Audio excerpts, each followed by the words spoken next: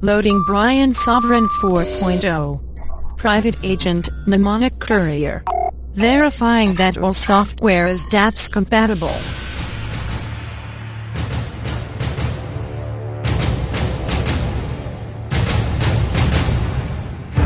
Programs ready. Loading. Anarchism kernel. Loading. Tech news feeds.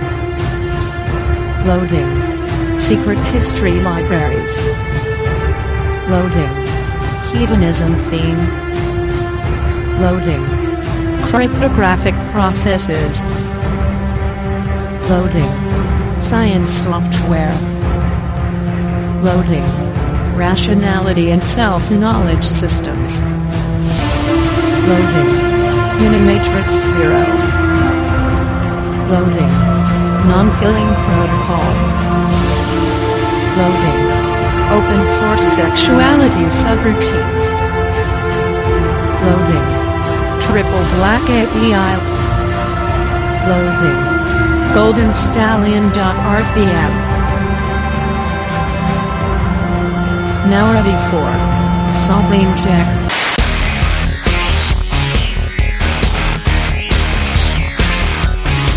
You're dressing all in black, from your front to your back, and all your evil ways, they seem to go on for days, and as a matter of fact, you got white smashing up, burning down, tearing up the underground. You wanna live like a super villain, back in the lineup before your time's up. You wanna live like a super villain. Alright. You've been knocking down these doors, you've been filling up this room. You run around the place like your name was Dr. Doom. You're a killer of culture, a vulture of style, and it won't be that long before you end up on trial. You're gonna slash it up, burn it down, tearing up the underground. You wanna live like a super villain, back in the lineup before your time's up. You wanna live like a super villain. Oh, baby, let me get you a Band-Aid, because you're on the bleeding edge of tech, science, ethics, but no, it's life, baby. Woo! It is time for some sovereign tech. Let's do it. The Golden Stallion, the man of tomorrow, Sav Zoo, the rated R radio star, ready to make it happen. And I love releasing the magic here, baby. Oh, what a great episode last week. Thank you all so much. A lot of people really had a lot of kind words to say. That means a lot to me, as always. I have, I got to tell you, I have had a crazy podcast recording schedule, and I don't just mean for Sovereign Tech.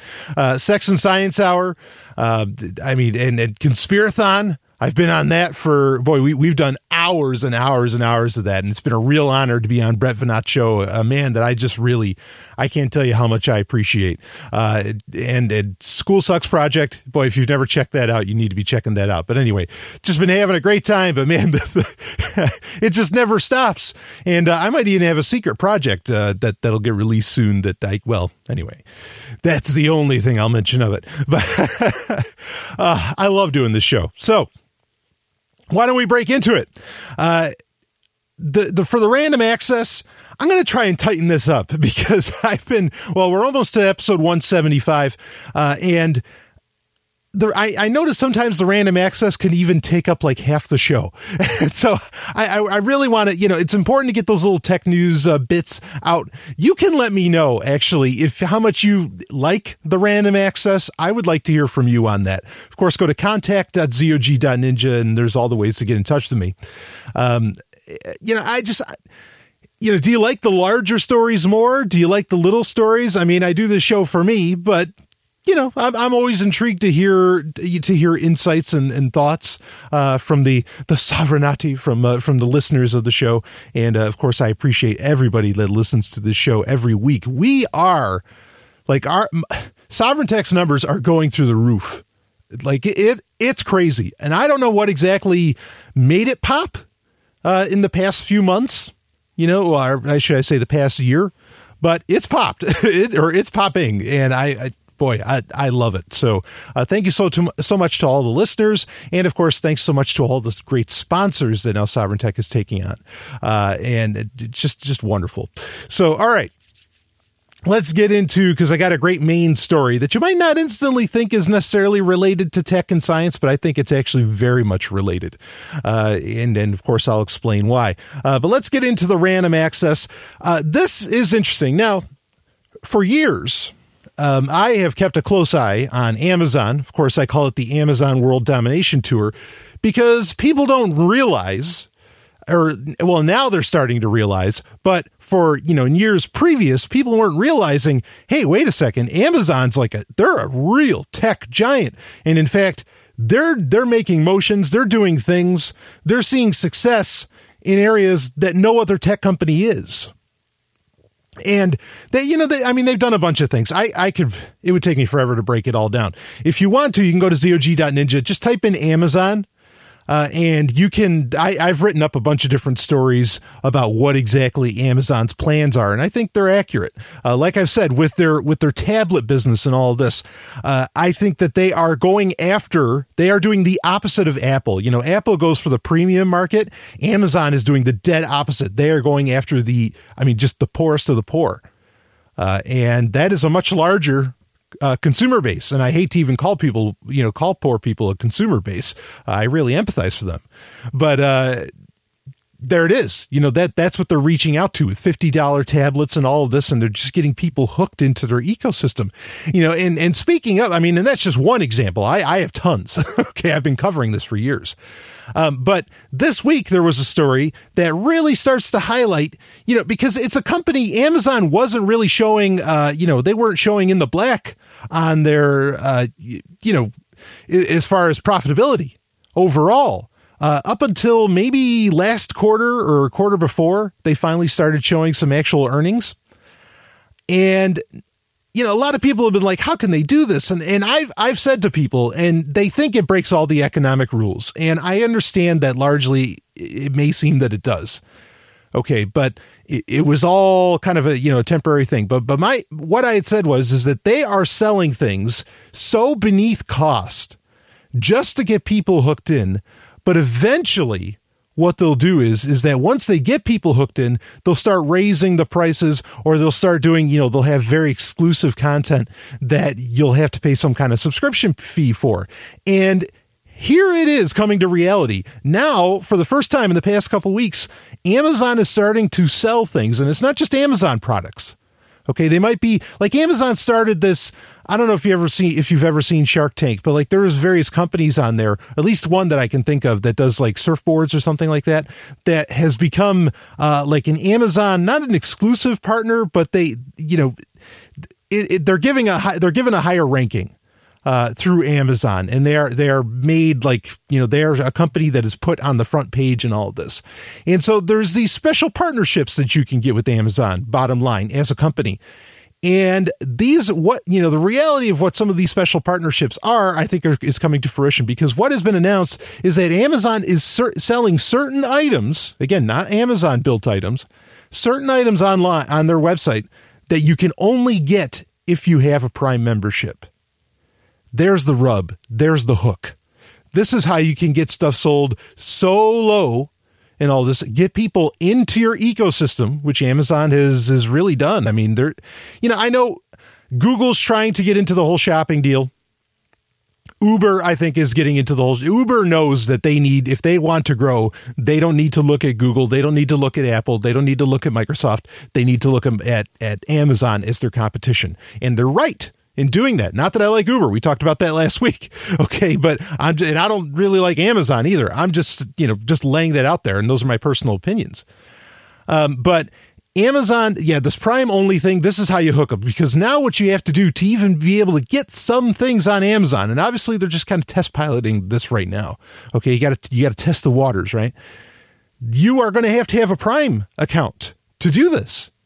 And once you're paying $150 a year or whatever, and once you get enough people paying $150 a year, Amazon is going to be making a shit ton of money. Their balance sheets are going to look great. because, they've got people hooked. Doesn't matter what they're selling the stuff for. And like I've said, Amazon is becoming a monopsony, not a monopoly, a monopsony. They are becoming the sole distributor, not the sole producer. That's what a monopoly is. They're becoming the sole distributor. And in so doing, they're getting people hooked. And this is really something to think about. There's a great book out there called The Circle by David. Well, now I can't think of his name. Boy, check that out if you ever want to, get a look. It's a newer novel, fiction, science fiction. We'll talk about science fiction later. That I think is kind of interesting. Anyway, so that's happening, folks.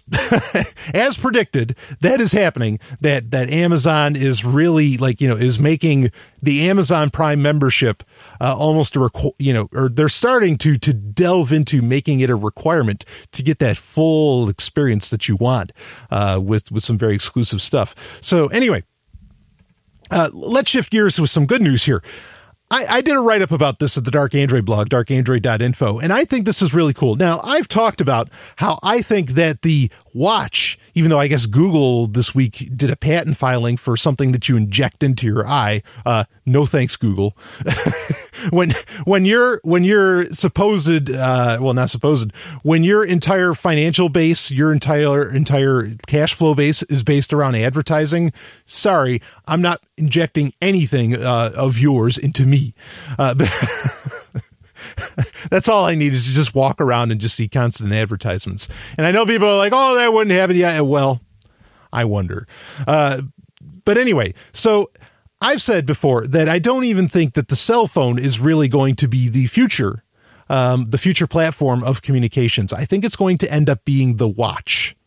And speaking of advertising, I think this is one of the cases kind of against that actually happening, is that how exactly do you get advertisements of any meaningful manner, onto a small, 2-inch or smaller screen? That's a good question that I don't necessarily have a quick and easy response for. I mean, yeah, you can just make stuff pop up, of course. But like I said, I think the watch is going to become the future platform for communications. It's just going to be, Dick Tracy will just be proven right. So many things that were done, 100 years ago or so are just going to end up, finally coming to fruition. Granted, back in the day, there were abstract technologies. It's not like, nobody thought of Wi-Fi until Hedy Lamarr in 1940s. Yes, there was a woman. But I think that's how it's going to be. But my concern with that is that I don't really want the smartwatch space, as it were, to be dominated by only two people, to be dominated by Google and to be dominated by Apple, of course. And a lot of people now, I've seen a lot of write-ups where the Apple Watch people are finally coming out and saying this thing's worthless. Maybe in a couple generations it'll be something, but right now it's just not there. So I don't want that. I'd like there to be a good open source third-party alternative, kind of a cyanogen mod perhaps for smartwatches, or an AOSP for smartwatches, that sort of thing. And that has finally seemed to have happened. Asteroid OS, as an asteroid, as in the game Asteroids. There was actually a song for that game back in the 80s. And it's called Asteroid OS, like I said. And this is cool. It's a full-on Linux distro that you can put onto a smartwatch, and it can work on a lot of different Android Wear devices. And I think this is great. There's so many things that, like, Ubuntu in particular has developed that operates as, phone functions and all of this into like Ubuntu phone and all that could probably be easily ported onto a full-on Linux distro like Asteroid OS. Also, you have the advantage of, every, Android in and of itself right now is Linux, is effectively Linux. And so you could port, or if anything, you could just put like F-Droid, f-droid.org. That's the open source app repository for Android. You could put that onto the watch and then you could just use things. And I know, people, I have to keep repeating this. People keep thinking it's like, well, how am I going to text on a watch? How am I going to do this and this on the watch? There have been great keyboards made for the watch. made for smartwatches that do the job and allow you to, really, get a lot of information out. And the other thing I think that'll happen is that people will do kind of what I did back in, I guess the 90s, late 80s, early 90s. Like I had a, Ninja Gaiden watch or a Batman watch from Tiger Electronics that had a game on it. And you didn't play the game on your wrist. You just you real quick, you took off the, you took off your watch and you played the game a bit. You press the buttons and do all that. So I think that's something that could really happen. So I see the, bright future for the smartwatch. And Asteroid OS actually makes it a lot more exciting to me. I really hope that this goes far because, to have Linux on your watch, who the fuck wouldn't want that? And put a little USB-C port on there, and then through that, I could connect it to a hub and connect it to, with Bluetooth, I could connect it to a keyboard, monitor and mouse. Oh, please. You mean I could take off my wristwatch and I could have a computer?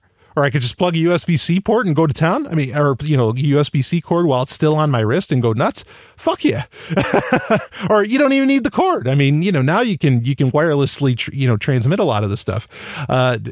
Oh man, what a world, that we're going to head into, if all of that comes to fruition. But we need these open source third parties, in my opinion. And so I'm glad that Asteroid OS is way ahead of the game, and they already have versions you can download. They already have beta versions you can download. So they're on the ball, and good for them. But speaking of Android, this was some other interesting news. I also wrote about it at the Dark Android blog, but I'll give you the cliff notes here. But if you want to read the full stories, please do go to darkandroid.info or go to zog.ninja. It's all the same website. Just go there and you can read all about it. Okay. And I post content every single day. There's so many stories there to read with so many insights that you don't get on this show. I really recommend checking that out. But anyway, so there was in Chrome OS, which I used to be a big Chromebook fan. There's still an argument to be made for Chromebooks, especially like with guest mode. These are very secure devices. I'm not saying they're private, but once, if you're using it in guest mode, that privacy, the ante kind of ups. And so I really, the Chromebook, especially Chromebook in the abstract idea of a Chromebook, not necessarily Google being in charge of it, I think is a wonderful idea. Now, I like local storage. I like localized, software and apps and all this stuff. But at the same time, I can see the argument for thin clients at times. There's nothing wrong with that, necessarily. Especially, if we get like a fully, distributed peer-to-peer internet, I think that thin clients could take on a whole new meaning. And I get really excited about that concept. You think about MaidSafe or ZeroNet, things like this. But anyway, Chrome OS, they're in version 41 or 51. There were in the code, there were some hints at the Play Store, as in the Google Play Store that you know and love I hope you don't love, but that you know of on Android, getting injected and put into Chrome OS. Now, this isn't necessarily anything new. There's some odd 40 apps that I think you can run on Chrome OS that are Android apps. Like there's a Cloud Magic, right? The email client. And there's some others that you can run there. But now, if they're putting the Play Store, just gonna, writ large, put the Play Store on there. That means that they could, you could run any app. Now, somebody had already did that where I think, and it wasn't even on Chrome OS. You could do that. There was a developer that he released something that made it possible on any machine running Chrome. It could be running Mac OS, which, by the way, it's not called OS 10 anymore. Now it's officially called Mac OS. So there you go. Now you're in the cool club. But whether you're running Mac OS, Ubuntu, or Windows, whatever, if you have Chrome on it, you could run any Android app within it. It was a little bit of a quirky setup, but it was cool. And so now, though, it appears that in the near future, and we're coming up on Google I/O, that's happening fast. You can put, you will be able to put pretty much any Android app onto a Chromebook. That makes Chromebooks very enticing. I have to admit, the ability, I'm sure somebody will crack it to where you could run it on any machine again. But this is really interesting. I'm curious how this is all going to play out, how all this is going to work. Will it be every app, or will it just be some exclusive apps again? Maybe. But this gets to, speaking of something I wrote up at the Dark Android blog, I want an Android desktop. I mean, we've talked about Remix OS. That's the reality of that, and some others. I want that to be, because it's so easy to set up really great encrypted apps on Android that I would love it. I mean, we talk about wanting to get, people that aren't so perhaps tech savvy into using encryption as the norm. Well, I'll tell you, having Android apps on a desktop is one way to really make that happen, in my opinion. If you can get Signal on there, and I don't mean the Chrome extension because that's a little wonky. I've had issues with that, especially lately. But, just having all these different, even running Orbot, for Tor, and having Orbot. Orbot's so simple to set up. If that could run system wide to where you'd have Tor, oh, fuck yes. I think that's a wonderful, wonderful thing. So I really want that to happen. But on the flip side, this might be leaning more towards something I've written up, which is Google OS, which Wall Street Journal broke that later in 2015. They broke the story about that there was the idea of merging Chrome OS and Android. And this is definitely looking more towards that direction, to where that might be, a thing. And with the Nexus 9 getting canceled last week, that's a whole other story. I'll cover that another time. This is something to think about. that Android as we know it, the open source aspects of Android and all of that might go the way of the dodo. I think that may become a reality, and that, Google's just going to push this, Chrome OS, this Google OS, Chrome OS and Android hybrid that's going to be out there. And if you want to use the latest apps, you're going to need to have that. And that's, this is what people miss. The operating system really doesn't matter. Okay. It doesn't matter. And this is true even for Apple. A lot of people are saying iOS is getting long in the tooth. Especially in comparison to Android. I'm not saying one's necessarily better than the other for whatever reason, but if Apple came out with a new, I don't know what they would call it, if they came out with Phone OS, let's say, tomorrow, as long as the App Store was there, nobody's going to give a shit, because all people need are the apps. They really don't care about, the overall operating system. They just want access to that apps. It's apps. If people cared about just like how slick, how well designed the operating system is, everybody would be using Windows 10 Mobile or, Windows Phone in general. And I'm not saying that because I love Microsoft. I don't. I'm just saying that was a really slick operating system, especially Windows 8 on mobile was holy shit. So if Google suddenly said, well, we're not actually going to be pushing Android anymore, we're going to be pushing, Google, Chrome OS /Android, which will be Google OS, and it'll be this all new thing. As long as the Play Store follows along, people will upgrade to that. People will start using that. All people care about are the apps. The OS does not matter. That's it. Why is Windows still the most used operating system out there? Photoshop, Office, games. That's changing. And in fact, I wouldn't be shocked if there's an Office for Linux at some point. And Photoshop is going to being a cloud service and almost entirely. Okay. And the games are certainly coming to Linux, but that's why, it's all about the apps. It's not about the operating system. People really don't give a shit about the operating system. So important to keep that in mind. All right. Last story in the random access. Let's move on. Google OS coming to a phone near you, perhaps, and a tablet and a Chromebook, and who knows what else.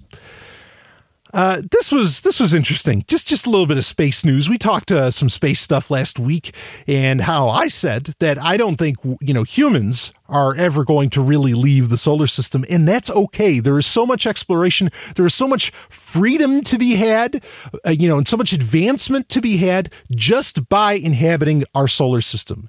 I love the idea of dreaming really big. In fact, well, I'll save that for later. Never mind. But I love dreaming really big. I love thinking about a really bright future, a really exciting future. Okay. But to have everything in my wildest dreams, there is no need to leave the solar system.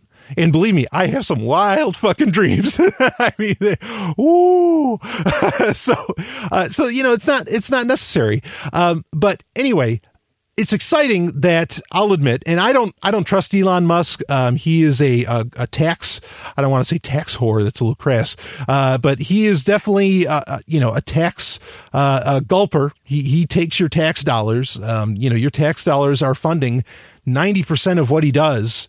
And I don't think that's okay. But it's interesting that he is claiming now that by 2018, that's just a couple of years away, that he will be at least launching a Red Dragon that's from SpaceX, and this will be unmanned, but that's the vessel, the Red Dragon, via a Falcon Heavy rocket, which is, I'm guessing, an improved version of the Falcon 9, which is what they use right now, and it will be landing on Mars. Now, all tax stuff aside, that's really cool. That finally, some degree, I mean, how much is anything Elon Musk's private industry since it's so tax funded? That's debatable. Okay.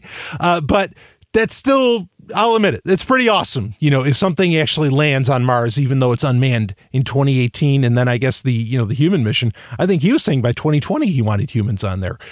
So we'll see how that goes. But anyway, there it is. There's a development.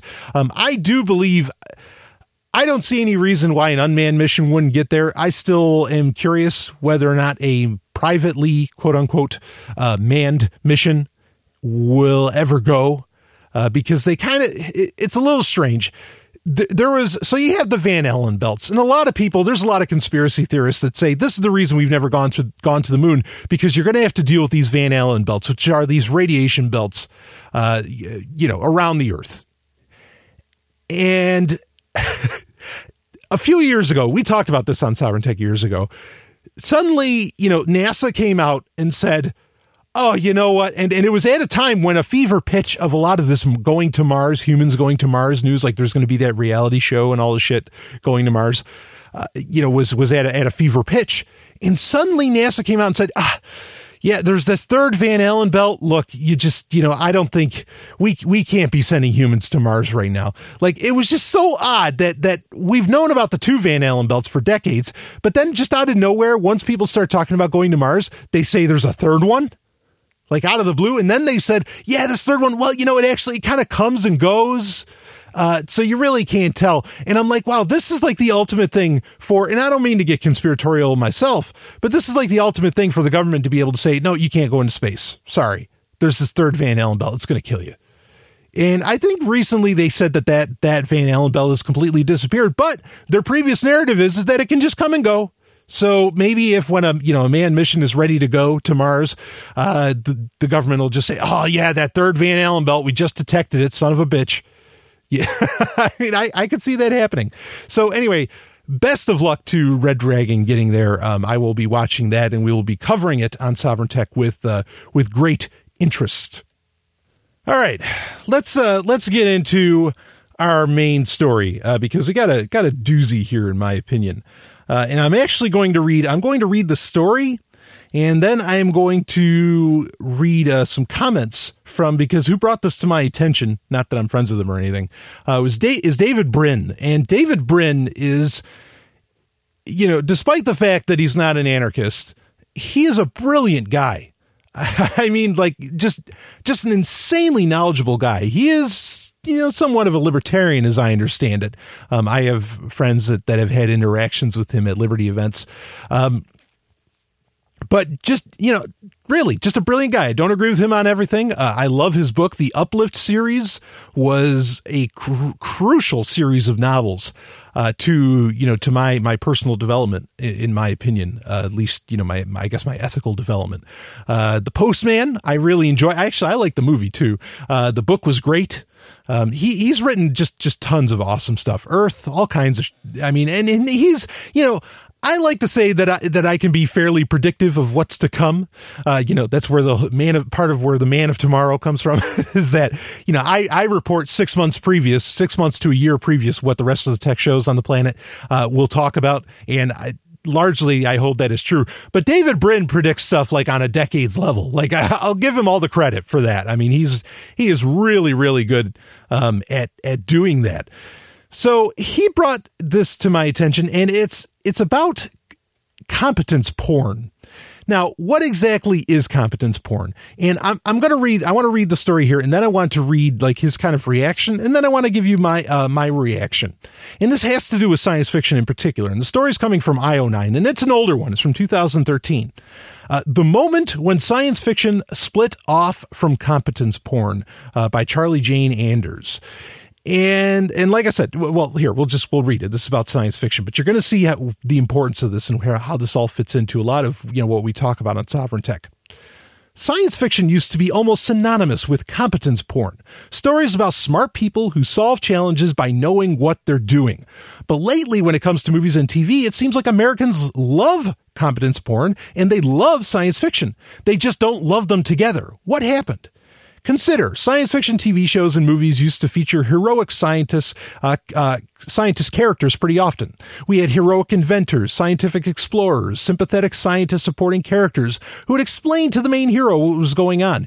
Heroes included Reed Richards, of course, of the Fantastic Four, one of my favorite comic book characters, but also second leads like Hans Zarkov. Of course, Stanley breaking in, Hans Zarkov is from Flash Gordon, another character that I really enjoy, and I keep a large collection of the original serials from the 1930s personally, because I enjoy that so much.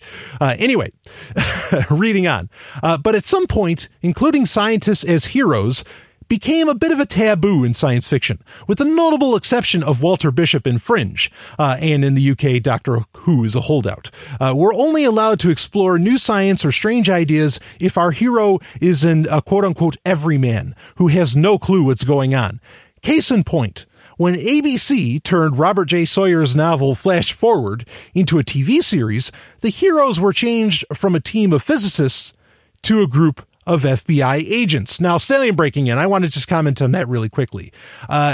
There is, like most of the popular shows, most of the competence porn out there, and this article might describe that just a touch, does come down to modern day shows, and it usually has to deal with some form of law enforcement or some government agency, which is ironic because these are people, obviously, when you consider that James fucking Comey, the director of the FBI, was so competent, he didn't know to put a sticker over his fucking, laptop webcam. Oh yeah, competence. Right, in real life. I'll admit to you, and I've said this actually, I mentioned Conspirathon earlier. I talked about it in certain parts of Conspirathon on School Sucks podcast with Brett and Brett Venat and, of course, the lovely and hyper-intelligent Dr. Stephanie Murphy. I was like, look, the government, and we covered this on Sovereign Tech, if you remember. The government, we know now, due to document leaks, that the government is largely in control, or at least has some pretty good puppet strings over Hollywood, over the entertainment industry. Because what they do is that if you are not willing, they will give you access to government buildings, government equipment, military equipment, all of this, and they'll even give you advisors, to make things seem a little more realistic and all that. If you play ball with them and make sure that, whatever the cops, the FBI, the military looks good in it, and you'll get quite a deal. You'll be able to do a lot more with your budget, with your TV show budget, or with your movie budget if you play ball with the government. If you decide to make the military look bad, or if you decide to make perhaps the FBI or CIA or NSA or whatever look bad, you do not get those great deals. So what I think, in a very real sense, budget's everything in the entertainment industry, especially in Hollywood. Budget is the great, I don't want to say the great equalizer, but it's the final arbiter. It's going to tell you what gets done and what doesn't. And so I think that there is a concerted effort by the government. They do have control over the entertainment industry in a very real sense. They don't have to. People can still say, no, I don't want your money, but then your movie or TV show is going to cost 3, 4, or 5 times as much. All right. But I think that they have a control, and they want to make you think that somehow, the FBI figures shit out. CSI, the police, they figure shit out. NCIS, they figure shit out in all of this. So I'm not surprised that, scientists were plucked out of, say, a show like Flash Forward, and they said, okay, no, it just needs to be all FBI agents and all of this. You think of shows like Bones and all that. All the times that competence porn is shown off, it's always somebody, you know, that's working for the government in some form or fashion, be it the police or whatever. And that, you know, that's really an issue. I mean, like, I think that's horrendous, because when you look at the reality of the situation, the people largely in these organizations are not competent at all. They're the farthest from. Private industry is way ahead. And it's interesting, you know, to compare it. And I have more on this, so don't worry, we're going to get into it. But this is an interesting side tangent. I mean, you know, in the 80s, you had MacGyver, A-Team, Airwolf, Knight Rider. You had all these different shows.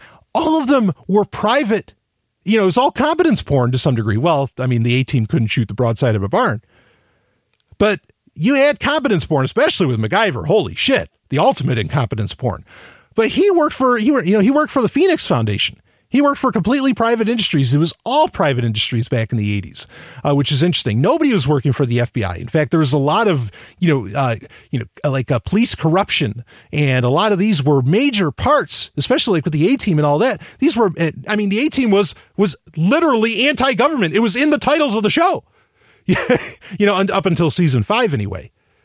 Or Airwolf, where, you know, they said, you know, where Stringfellow Hawk with the helicopter said, hey, you know, I can't let the government have this, you know, this technology. You guys are going to fuck things up. There's this mass distrust of the government in competence porn and in action shows and, you know, and all of that. And, you know, get the bad guy shows back in the 80s. Interesting how that's changed so much. And I think, absolutely, the government, I don't think it's predictive programming necessarily, but I do think that that the government to some degree is behind this. And I think they're pulling the purse strings to make sure that it is that way. Because it doesn't make any sense. Isn't it a lot cooler to have physicists doing shit as compared to the FBI? Come on. Anyway, let's read on with the story. Nothing exposes the shift from competence porn to, quote, heroes out of their depth, end quote, as sharply as a comparison of Ridley Scott's Prometheus to the original Alien.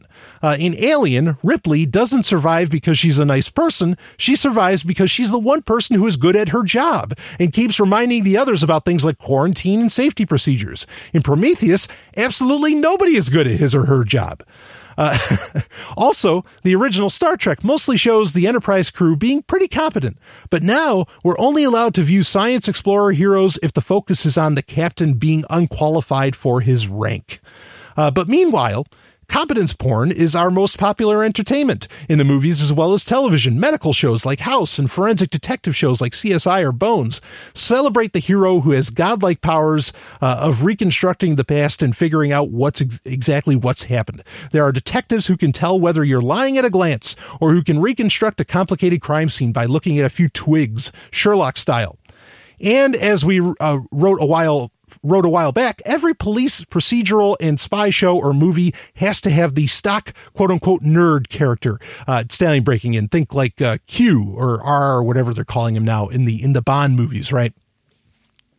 The slightly loopy guy or gal who can hack into any computer or zoom and enhance any video. There is an army of incredibly brilliant, nigh omnipotent nerds on television. And one of the most popular procedurals right now is a surprisingly awesome Person of Interest, in which the Nero Wolfe character is a super smart former hacker named Finch, who built an artificial intelligence that can predict crimes and terror attacks before they happen. And of course, that show is just perpetuating this whole idea we got to keep on this war on terror, even though supposedly it's more of a private, show, like I mentioned, like in the 80s where it was a private thing. Yeah, right. Reading on. But the moment you're dealing with A, futuristic technology, B, actual weird science, C, aliens, D, space, E, anything that can't be passed off as an extension of current tech, scientists vanish from the picture.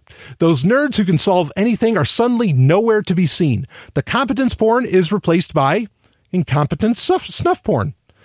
Sometime in the past decade or so, there was a definite shift in the zeitgeist, a kind of mini singularity, maybe when many Americans started to feel as though science and technology were growing in sophistication beyond our ability to master them. We completed the Human Genome Project in 2003, mapping the human genome for the first time, and now a decade later, people are having their individual genomes sequenced for just $5,000 a pop.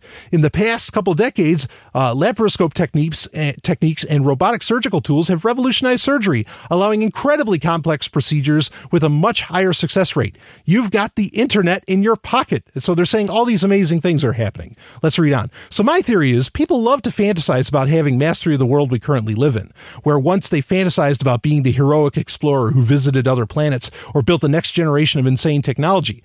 Now they just want to be able to make their desktop PCs work properly. They want to understand what the heck is going on outside their windows.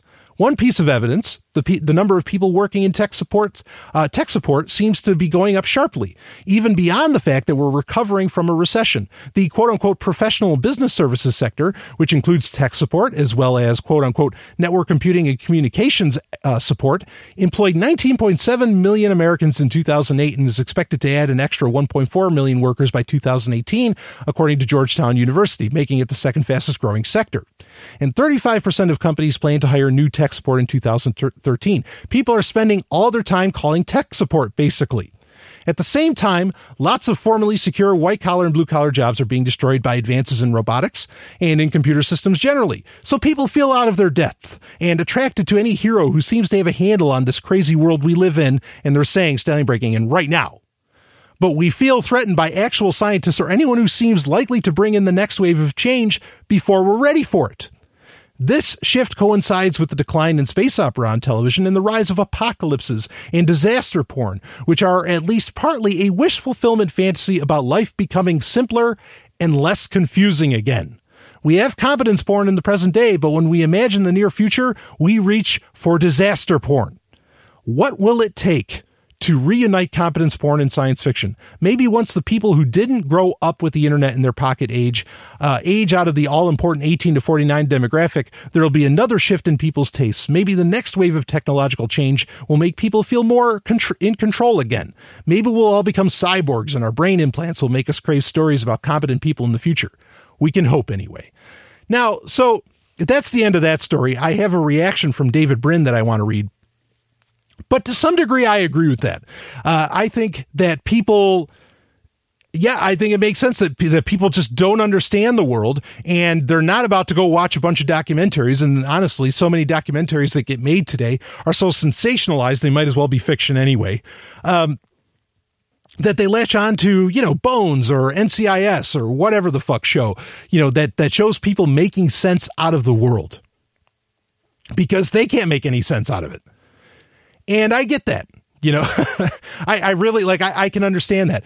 But it's depressing to me because I don't like the fact that disaster, that apocalypse, dystopian futures and all this stuff are so popular.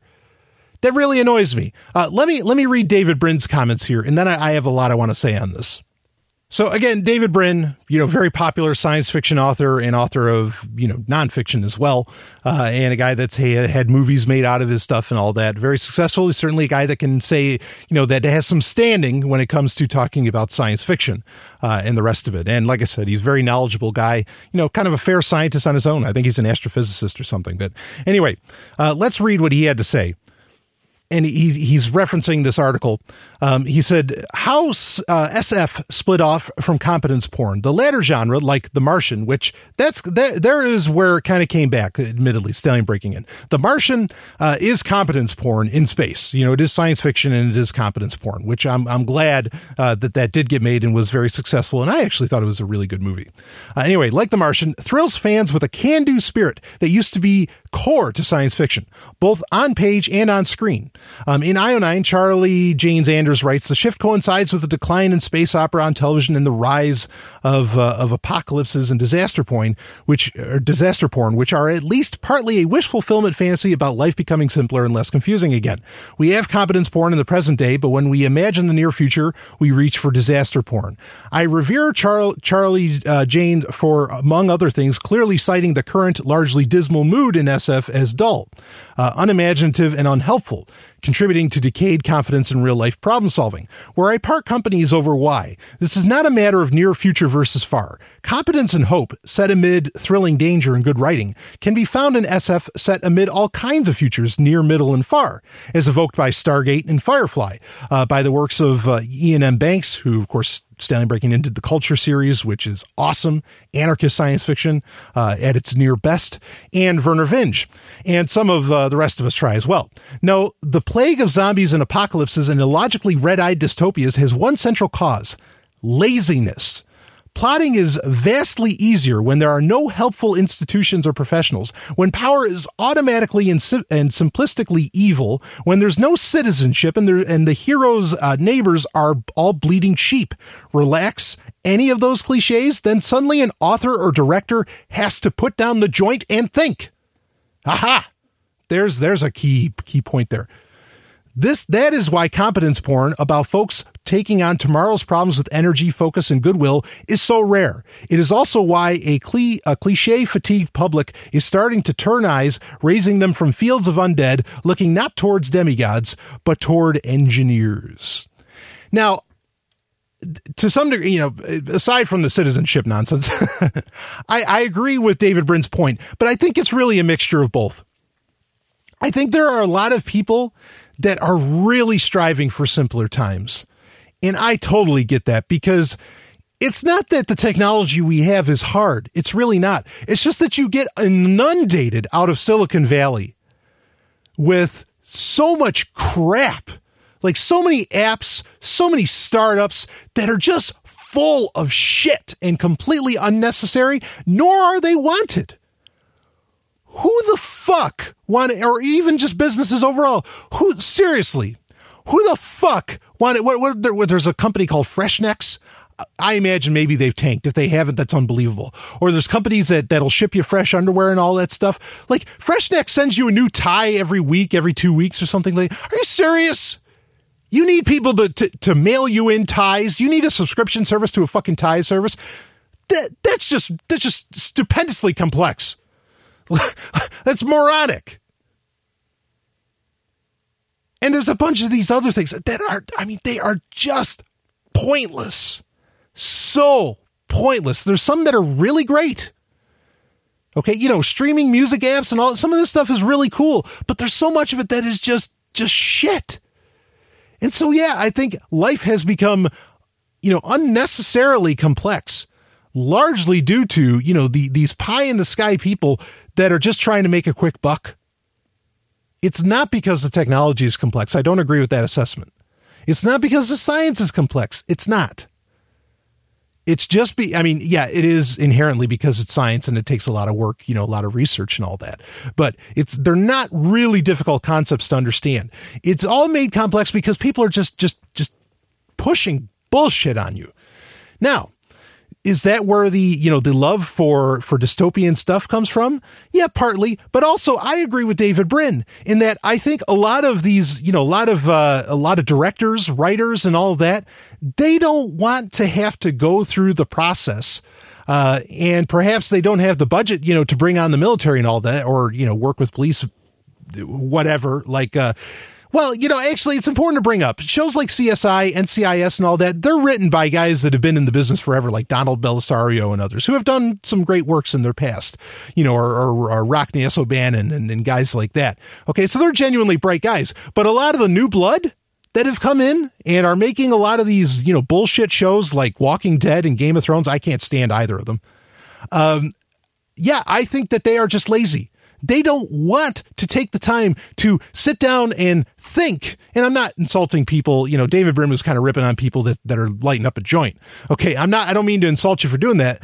And I'm not, I'm just saying that, they don't want to stop and think, okay, what is it like? It'd be interesting. Okay, Walking Dead, there's no government. How exactly does all this work out? How do we get by with that? Wouldn't it be interesting if it wasn't The Walking Dead, but it was just a future where, I don't know, whatever happened, the government stopped existing, but nobody wants to take the time to sit down and think about what exactly that would look like. Wouldn't it be amazing to watch a show where there weren't, hierarchical structures and all of this? What would that look like? But people don't want to take the time to work on that stuff. They just don't. I agree with Bryn that I think, there's a lot of intellectual laziness in Hollywood, and they don't want to explore these things. But also, there is truth to the fact that I think that people feel like life is just nuts. It's so complex. And that's why I think things like, primitivism and all of this become very appealing to people. And a lot of that perception, the perception of the complexity of life and all that could really be reversed if people would just if writers and others would just sit down and think and lay it out. It's interesting, though. There might be a turnaround on this with competence porn in science fiction, because there was a recent show, The Expanse. Holy shit, I haven't seen a show that good in so long. And it's because it didn't treat me like an idiot. It really went into depth. It talked a lot about how are things working here? What is it like? It went into, the politics. I don't mean electoral politics necessarily, but the politics of the future and all that. It dived deep, and you had to be competent to survive in that universe. It was really cool to see that again. And these are, largely, I think the shows, and this is something else, because I think a lot of shows like Battlestar Galactica, you know what? It's forgettable. Other than that people do cosplay of it here and there, it's forgettable. And most people that love the show admittedly fell off the horse, with the ending of it. And good, because I think that the 2005 Galactica was just crap. The shows that stand the test of time are the ones that actually have a positive message, like Star Trek, where it says, no, there's going to be a future. We're going to get through this. And I'm not saying Star Trek is the perfect future, far from. I don't agree with the existence of the Federation, but that doesn't mean I can't enjoy, the exuberance, the high technology and the good times, that the people have in that show, or the competence porn that they deliver.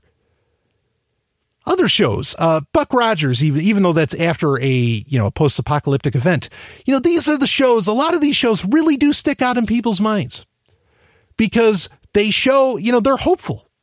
Overall, they're very hopeful. A lot of movies that have a hopeful science fiction. Unfortunately, there's not a lot of movies that have that, but they're always the ones that stick out in people's minds. I think a lot of Star Wars' appeal is because, the rebellion wins the day, the evil empire ends, and, everybody has a good party with the Ewoks and life goes on. That positivity sticks with people.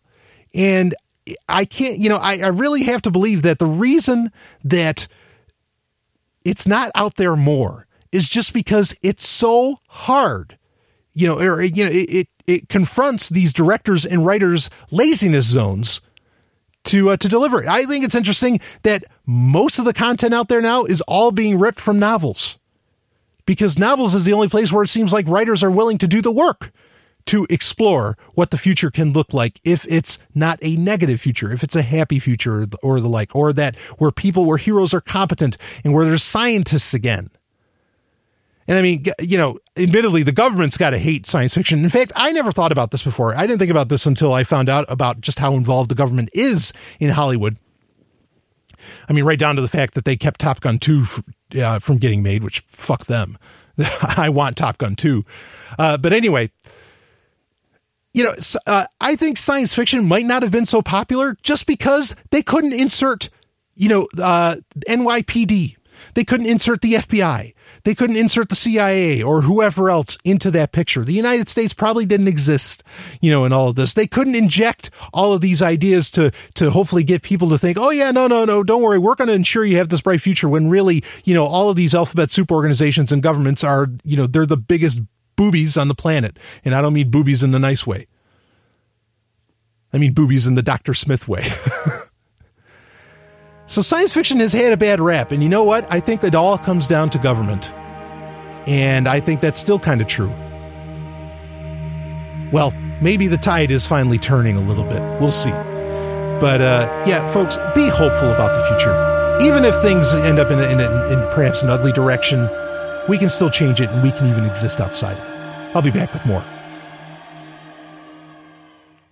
Hey, look, we talk about decentralization. We talk about backing things up all the time on Sovereign Tech. So what I want you to do is I want you to take those ideas, take those principles, and apply them to your wealth. Apply them to your money, okay? And so I want you to get your hands on some gold and some silver. I want you to go to Roberts & Roberts Brokerage. You got to check these guys out. Tim Fry, maybe you heard the interview a few weeks ago. He is one of us, and he's running one of the best businesses out there right now. And he accepts Bitcoin. If you want to get your hands on some gold and silver, get your hands on it quick. And I mean quick. Like, I've heard stories of people that have gotten verified, that have gotten their gold like in under 24 hours shipped to them across the country. Unbelievable. So I'm telling you, you want to do this. If you have Bitcoin, you don't just have to use Bitcoin. There's other ways to go to get it. But I want you to get your hands on some of the best precious metals out there with the best company, bar none in the Golden Stallion's opinion. And that's Roberts & Roberts. Go for it. Let them know Sovereign Tech sent you. Go to gold.zog.ninja. That'll take you to the right place. Gold.zog.ninja, Roberts & Roberts. They're ready to get you some gold, get you some silver for your Bitcoin, or however you want to pay for it. Just check them out. They've been in business for 40 years. You can't beat it. Roberts & Roberts. Let's get back to Sovereign Tech. Welcome, Agent Sovereign. Please put on your headset to enter virtual reality. I'm ready. Hit me.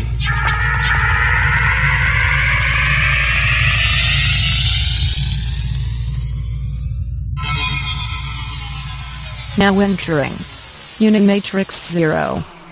I love this place. Secret community away from the... Hey, Agent Sovereign. Hello, who are you? I'm Pixel. I like this place you've built in VR. Encrypted, secure, and very private. No one from the corporate system to see us or tell us what to do. And if you're here, you must be friends with... Oh yes, I've met the other girls, Brian. But I'm here now because we have another mission. We need to hack into the new system. They're about to... Tell me on the way. Let's get out of Unimatrix 0. And don't worry, a quick hack solves everything. HackSec. It is time for HackSec, where we talk issues of hackers and security. And boy, speaking of government, we're going to get into some government bullshit here in just a second. Not bullshit. It's actually, it would seemingly be good, but I want to break it down. But I hope you get the reason why that competence porn story, I think, was so important and so relevant to everything we talk about on Sovereign Tech. It's that, looking out at the future. I mean, I bring up, I know I get very negative about things on Sovereign Tech, but largely I am so optimistic about the future. And I am so optimistic because I know that people, a lot of the people that I know are very competent. They know, and they instinctively seem to know, right and wrong, that, they know how to do things, how to get things done, how to really, build an incredible future. They know, they're doing it. And that's so exciting to me, that's happening. But anyway, let's talk about a direction that a lot of people work towards that really is, frankly, it's fucking worthless. So we're going to talk about, there is an email bill that got passed recently, and I'll read it here from The Intercept, which of course is Glenn Greenwald's outfit. They report some great stuff, and this is by Jenna McLaughlin. Email privacy bill passes House unanimously. The House voted, of course, this is the House of Representatives in the United States. I know Sovereign Tech has a very global audience, so I need to be more clear on what country we're talking about. But anyway, the House voted unanimously, 419-0, so that is absolutely unanimous, on Wednesday to bring the law that protects the privacy of Americans' emails into the 21st century. The Email Privacy Act would reform the 1986 Email Communications Privacy Act by requiring all federal agencies, with few exceptions, there are exceptions, to get a warrant before searching old digital communications stored in the cloud by companies like Google and Facebook. In 1986, the assumption was that if you left your email on a server, it was abandoned, like trash on a street corner, end quote, said Representative Ken Yoder of Kansas, one of the bill's authors, during a GOP conference Wednesday morning. He said it, quote, restores the Fourth Amendment and treats email with the same protections as paper mail, end quote. Stallion breaking in quick. Boy, Yeah, we think of that as trash. Of course, it's digital. There's nothing necessarily like trash about it. It's not like somebody hit the delete button and then they're hitting. I mean, the concept of trash in the digital realm is the antithesis of what it is, in the real world. When you put something in the trash in the real world, yes, it is something that would be, abandoned. It's something that you could try and pick out of a trash can, and I can't see why anybody would stop you. The person relinquished, kind of their desire for it. But in the digital realm, when you put something in the trash, you want it to go away permanently. At least that should be the concept. So that just shows how the complete lack of understanding the government has always had on this stuff is that they don't understand how digital works. And people at the time did know. The trash bin has been a part of computers for a very long time. Okay. I think might even have been in the original, Xerox computer. Anyway. Technology companies reading on and privacy advocates alike immediately took to the Twitterverse to celebrate because the bill would protect innovation in cloud computing just as much as it would protect Fourth Amendment rights. Now they are urging the Senate to take action. And of course, there were, a bunch of tweets talking about that, saying, okay, because now it has to pass through the Senate. And of course, then I guess technically get vetoed by the executive branch, by the president, if they don't happen to like it. So that's a little bit of a short story, but I think it dovetails nicely, very much, with what we were talking about last week with Microsoft suing the U.S. government. Okay, and it dovetails with the Apple versus FBI case as well. And, but Microsoft's point, and I loved that they brought up this point because so few have ever said it, certainly nobody with the stroke that Microsoft has, said that there's no reason that somebody's data, somebody's personal information, or personal effects, and people do have digital personal effects. Most of my personal effects, I mean, I could fit my life in a very small case, very small, almost in a backpack, minus the clothes. And I don't have many of those either. I wear all black all the time. That's why, traveling makes traveling easy. But anyway, as Microsoft said, there's no reason to consider digital stuff to be, why is that any less protected, per se, or considered different per se than physical stuff? Okay. Now, the trash example, excluded because it just operates differently. But overall, the point stands is that there's really no good reason why, somebody's personal effects online or on their computer or whatever should not have the same quote unquote protections. And please, I don't believe in government protections whatsoever. I'm an anarchist. Okay. But just, speaking to the point, why that should be any different and why the government should just be able to, without, as in Microsoft's case, without letting anybody know, without letting the person know that they are accessing their emails or files or whatever, that they are doing so. Because in the real world, the government can't just walk in, at least not technically. They can't just walk in and start, sifting through your stuff. They need to have, they need to let you know that they're going to do that. They need to have warrants and all of this. By and large, I mean, again, there's exceptions. Now, this is the thing, is that within the bill, I was not clear on what exactly the exceptions were, but I'm sure those exceptions really make this entire bill meaningless. Okay. So I get it. It's interesting. It's exciting. And most people don't realize that. And there's a couple points here. One is that most people don't realize, you're the only stuff that is really protected from prying eyes. Technically, I'm not saying that it actually is protected from the NSA, CIA, FBI, or whoever, is the mail that you send through the U.S. Post Office. Supposedly, you've got to go through a bunch of legal hoops if you're a part of an alphabet soup organization to get access to what's in that envelope. Okay, and that's the idea here, is that email would get treated the same way. All right, now, in the abstract, I think it's a great idea. Like, I'm like, okay, yeah, please, people should not just be able to just access that sort of thing. All right. But this bill isn't going to do jack shit. First off, there's exceptions. If there's exceptions, it's meaningless because people once you have those holes in it, those loopholes and whatever, all legislation, becomes meaningless at that point. The other thing here is that what was clear in the bill is that it was talking about, largely communication stored in the cloud. So we're talking about, a lot of web-based email and all of this. It didn't say anything, and this is one of those loopholes that maybe people didn't catch, and I imagine people at The Intercept might not have thought about. Facebook, we talked about this on Sovereign Tech a few weeks ago. Facebook stores a lot of their stuff onto Blu-rays. They don't store them on servers. Does getting access to a Blu-ray, like, does that fall under different rules? Like, if they want, okay, yeah, could you please give us data of a year ago on such and such a person? And they're like, all right, we have that on a Blu-ray. Okay, thank you. Yeah, just send me a copy of the Blu-ray and all this. You don't even have to go to the server.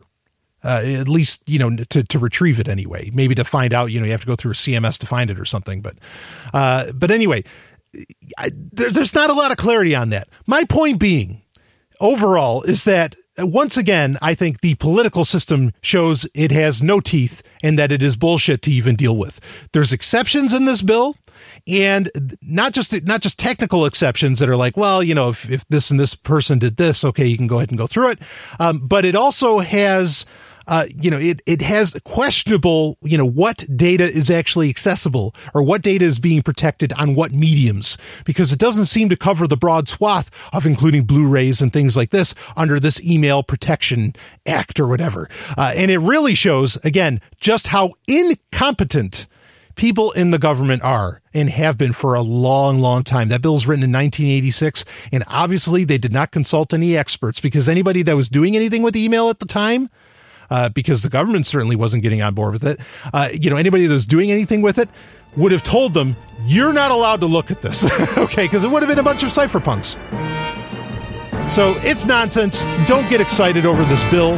Never get excited over anything political, because it's all crap, and I think it's proven here. Time now for 90 Seconds on Sex with Dr. Paul. Now, think about the emotions of anger, sadness, joy, and fear. Well, what do they have in common? Well, one thing is you can usually tell which one a person is feeling by looking at his or her face, but it's different with love. You usually can't tell if a person's feeling love by looking at his or her facial expression alone. Well, there appears to be at least 4 different kinds of love. One type is called passionate love. That's when you're head over heels in love with someone, and you got that walking on the clouds feeling when you see them or think about them.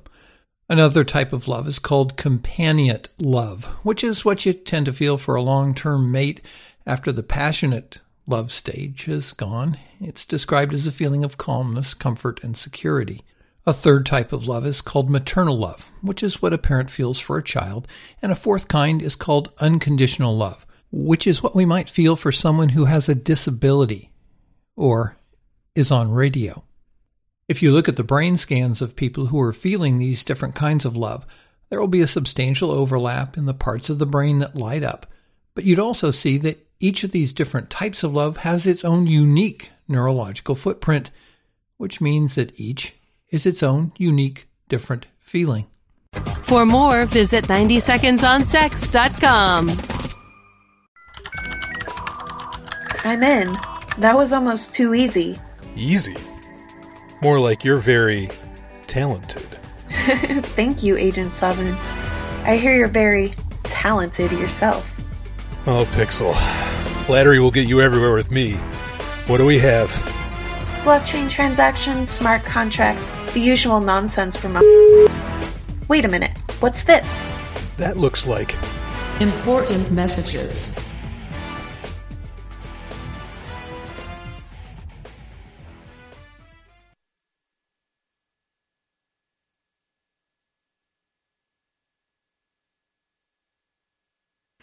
It is time for Important Messages, where I cover all the emails and messages and whatever that gets sent into me through the various channels available. Of course, you just go to contact.zog.ninja and you can find everything there, all the ways to get in touch with me, email, Telegram. In fact, some guy sent me a great shot of on Telegram, and he showed me a picture of him listening to Sovereign Tech, but it was I'm guessing it was through his Chromecast, or what do they call it now, Google Cast or whatever, but he had it on the big screen, and there I am on the big screen. I was like, woo! I thought that was so cool. I'm really honored by that, and that I'm guessing if it was on there, hey, the whole family's listening. Well, right on. It's beautiful. So anyway, the people that listen to this show, you are just amazing, wonderful, beautiful people. I've gotten to meet some of you over the years, and it's always been a great experience. And just wonderful. So thank you always to everybody so much that listens to the show, especially the thousands of new listeners that I have. So I want to, when you hear this episode, I want to get this out of the way before we get into some of the questions. Okay. When you hear this episode, on Twitter, I am going to pose a question, and the question I want to know, and unfortunately, yes, if you're using your real identity on Twitter, I'm going to know what it is. But what I want to know is that, because you can do polls on Twitter, I just want to know what operating system like my average audience uses. Okay.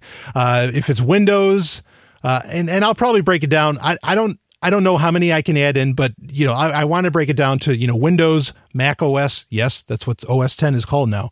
Windows, Mac OS, or Linux. And if I can get particular, I'll put in Ubuntu and, whatever. But I'm very interested, to hear what most people use, because there's the chance that me bringing up any kind of Windows news is falling on deaf ears.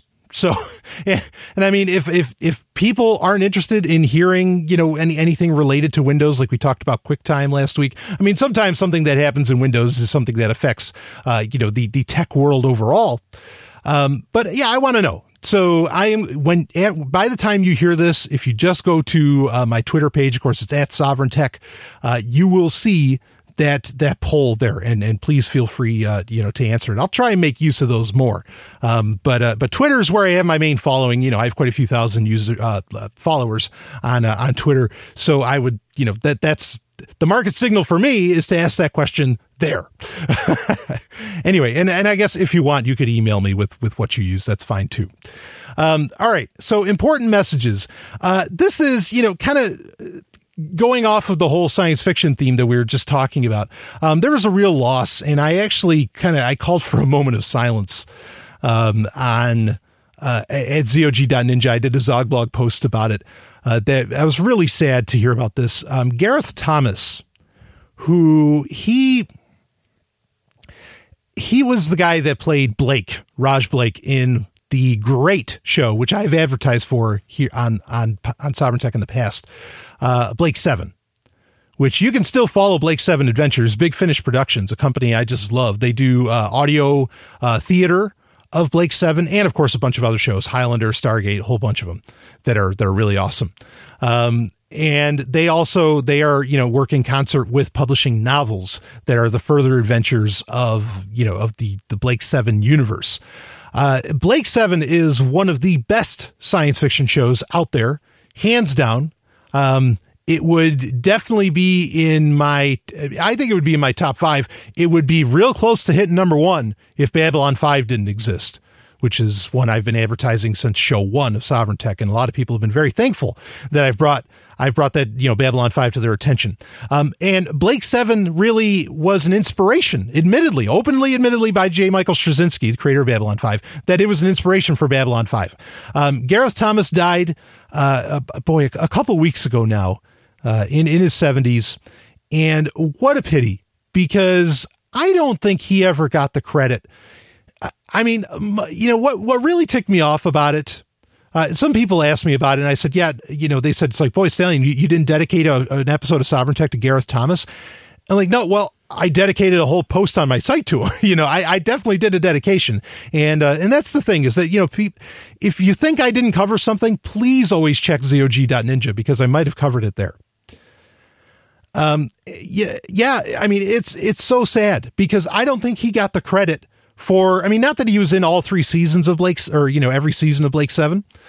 But he was so good on that show. That show is so, the show is so kind of morally ambiguous. Not like in the Battlestar Galactica way, where it's just sort of there to shock, or that, there's no real heroes at all. I mean, definitely they were, in Blake 7, there were definite heroes taking on a definite tyrannical villain. So it's different from Battlestar Galactica, but it was so cool. The character of Cara Avon, fortunately that actor, Paul Darrow's still alive, what a great actor. I love that guy. Like he was the original hacker hero in the 70s, before hackers were even totally a thing. I mean, yeah, they were a thing, Captain Crunch, and Woz and all that.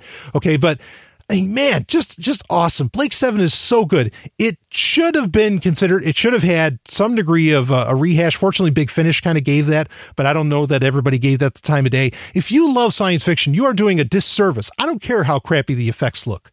The acting by Gareth Thomas and others was so solid. The stories were so good. Like, and just kind of like even the moral arguments around everything. You never heard that before on television anywhere. I had to, and this is the thing too. So now it's available on DVD. Now you can torrent it. When I was a teenager in the 90s, I had to pay some serious fucking cash to a guy in Britain, okay, to smuggle me some VHS tapes of the show. Because, yeah, I heard Straczynski talk about it, but I could never see it. And so, I had to do a veritable smuggling operation because nobody else would fucking play it. And that goes to the point. That goes to the sadness of this all, is that show should never stop airing. Just let it keep rocking, and the Sci-Fi Channel never really played it. So Gareth Thomas never really got his due. He's right up there, in my opinion, with the Mark Hamills, the William Shatners, and all of that, because that show was so good. And it was actually supposed to be tied into the Doctor Who universe. And it was created by Terry Nation, who created the Daleks and Cybermen, I think. So, if you love Doctor Who, you want to see this too. I don't love the modern Doctor Who ever since Chris Eccleston left, but whatever. If you dig it, cool. So, yeah, really sad that we lost Gareth Thomas. And just the real sadness is that it was with so little fanfare. So little talk about it. I shared it up on social media. It was such a loss. But yeah, there it is. Not to say, like when Leonard Nimoy died, I mean, that hit me hard, and he deserves like all the fanfare that he got for when he died. Same with Prince, same with China, even though China didn't get really a whole lot either, sadly. But when a lot of these guys like this, just because I don't know for whatever reason, people, like we were talking about earlier with science fiction, how people they can't seem to handle some looks at the future, even though I guess maybe Blake 7 sort of falls into a dystopia. Yeah, it's just sad. So Gareth Thomas definitely missed. Anyway, let's get into a couple other questions here before we run out on the segment. ZOG.ninja. Okay, speaking of the website that I just keep touting, of course, this has been my website for some time now. The redesign. Some people ask me about the redesign. There are people that love, because like now it's all black and green. I wanted it to look like a classic, like a classic terminal. Okay. Yeah. I forget where the quote's from. Maybe it's from Sneakers or something, where the guy says, it's like, we're hackers. Everything's black and green, And so I went with that, but that wasn't actually the official redesign. The official redesign, some people might have been able to see it, that redesign, because I don't know if I mentioned this in previous episodes, because I was working on it live at one point, and there is still a heavy redesign going on for ZOG.ninja, and it's not done. So what I have up there is really just doing what I wanted to. I really wanted to make the site all black. That's kind of a theme with me, in case you didn't know. The man in triple black, right? So it's really kind of a placeholder. And also, with my sponsors, I wanted to make sure, that they have billing there effectively, that you can see them that way if you want to find them. And we have great sponsors on Sovereign Tech. I wanted to keep that there. So it's kind of a placeholder, but there is a new website coming. It is taking quite a bit of time. I was feeling really bad about it. I still feel bad about it, but I talked to some other podcasters about their websites, and they're like, yeah, I've been working on it for years. And I'm like, okay, well, I'm not going to take years. I'm like, but at least I don't feel so bad. And these are very serious, major podcasts, that I talk to. And, so yeah, I mean, and even like, I listen to the Eddie Trunk Show. Speaking of podcasts, one of my favorite shows. It's one of the rare few, that I really make it a point to listen to the day that it comes out.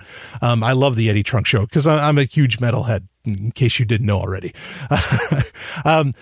And he just recently redid his website. And part of the major redos for a lot of these websites is a concentration more on mobile. Now, I don't necessarily think we need to concentrate on mobile. And my website as it stands looks very nice on mobile, but it's not necessarily optimized. I mean, it's optimized, but it could be better. And so that's definitely something I'm looking at, is something that is able to, morph between screens a little bit better, maybe even look good on a watch. Eddie Trunk, he did it. I mean, this is a guy that, he has entire production teams. He's not doing his own work. I largely do most of the work here. I do my own website. I do all the own, I mean, it's a one-man show. Okay, with Sovereign Tech and Dark Android and all Audio of the Ancients, all the projects that I do, Zomi Offline Games and all that. But he did a major redesign, and he's still running into glitches, and he talks about it every week, and he has to apologize for it. And so I don't want to have to apologize for it. I want to make sure everything's working pretty much out of the gate. And so for that reason, right now, you're stuck with the black and green kind of redesign of the classic site that I had there. So that's the reality around that. Some people emailed me, said they saw it's like, whoa, your site looks amazing. And then, I took that part of it, I took that new design down. And some people were wondering what happened to it, and it is still coming. I just wanted, to let you know about that. And obviously, things will work very well. All right. So, but while we're talking about websites, let's get to a question about a web browser. Someone asked me what I thought about Vivaldi. Now, there has been a lot of native advertising, in my opinion. I've seen Ars Technica and some others, publish stories about Vivaldi, and I can't help but think that they're native advertising because it seems to come up a lot. And, it kind of works because, people are emailing me about it. I'm not saying you fell for anything by emailing me. But I tried it out. I tried out Vivaldi. It's out of beta. It's finally version 1.0. And I have to admit, now, full disclosure, it's not open source. We got to get that out of the way. Okay. But neither is Chrome. So if you use Google Chrome, and you're going to say, well, Vivaldi's not open source, so I'm not going to use it. You're full of shit. All right. So open source issue aside, let's put that out there. And if that is reason enough for you to not use it, I understand. Okay. I accept that. Vivaldi is slick. It is really nice. like hot damn, is it good? It is billed as it's kind of the web browser for power users and also for everybody else. I mean, because it'll hide a lot of those power user features if you don't want them. But what an awesome browser. I am shocked at how fast it is. It uses the Blink engine, which is Google's own version of WebKit, their fork from it. So obviously, the rendering's fast and all that. It didn't look like it was taking up as much processing power as Google Chrome does. But what's interesting is that, and this might be a winner for a lot of people, is that it can natively run Chrome extensions. So you can run Signal on there. You can run Mailvelope. You can run Line, you can run, all those, you can go right to the Chrome Web Store and you can install apps and extensions directly into Vivaldi. And you can put apps in there too, like Authy or whatever else, because Google has, they're getting rid of, I don't know if we talked about this on Sovereign Tech, they're getting rid of the little Chrome app button that's in your taskbar, or wherever it ends up showing up.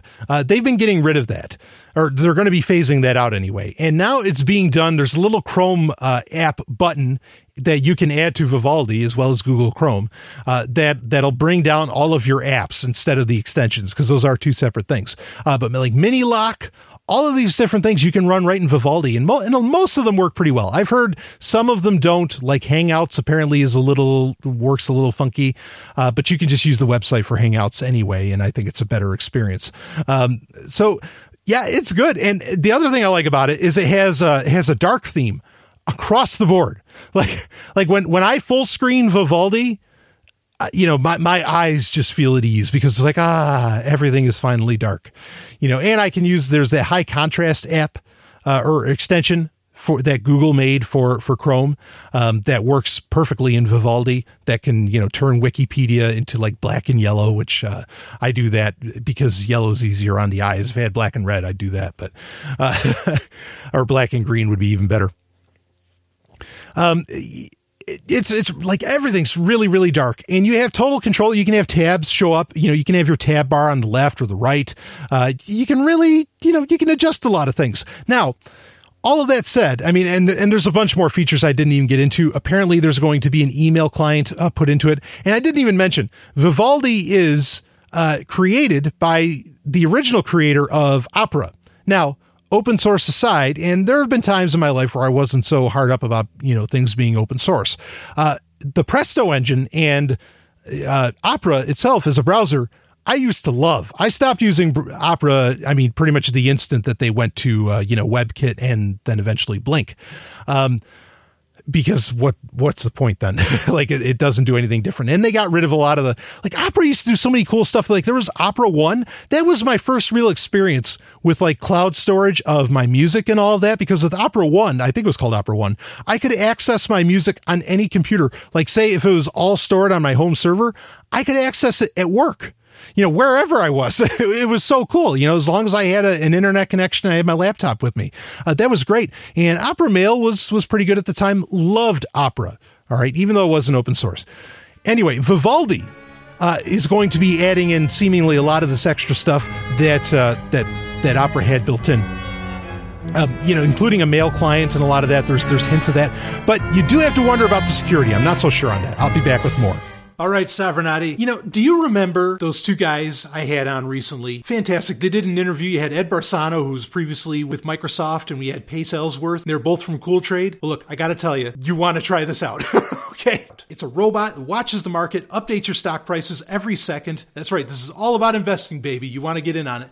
And never misses a beat. Since it trades, it has stealth mode. 100% of the time, it takes profits away from Wall Street, and Wall Street can't do anything about it. Nobody knows what your goals are. I'm really honored that they are a sponsor for Sovereign Tech. Pace and Ed, they've got it together. Again, no guarantees of results, but look at the shit that's going on in Wall Street right now. If you could take advantage of that, if you could game that system with software like Cool Trade, you want to be doing that. Programmer for Cool Trade, Ed Barsano, still sells 1-year licenses on his website for $3,500, but Pace Ellsworth has hooked us up. That's right, our good anarchist friend Pace Ellsworth, he's negotiated an awesome deal. You can get your money growing on Autopilot for $597 per quarter. $597. Like I said, you really want to be in on this. And also, when you're trading online, usually $7 to $10 a trade. With Cool Trade, on a lot of online brokerages, you can get $1 trades, only $1. Even if you start with $3,000 or $5,000, hell, you can go up to $1 million if you want to. Get started or just ask them more about it. Go to smartmarketshow.com/sovereign, smartmarketshow.com/sovereign, or you can call Pace directly. Very approachable guy. I know he's a great guy. 480-636-0927. It's 480-636-0927. He'll hook you right up. Let him know that the Golden Stallion sent you. He'll know exactly who you're talking about because he's a fan of this show himself. So you want to get in on this, go ahead and he'll hook you up into the smart market, the automation community. Really cool. Just great information to glean there and to get in on. Get on with it. Cool Trade. smartmarketshow.com/sovereign. All right. Let's get back to Sovereign Tech.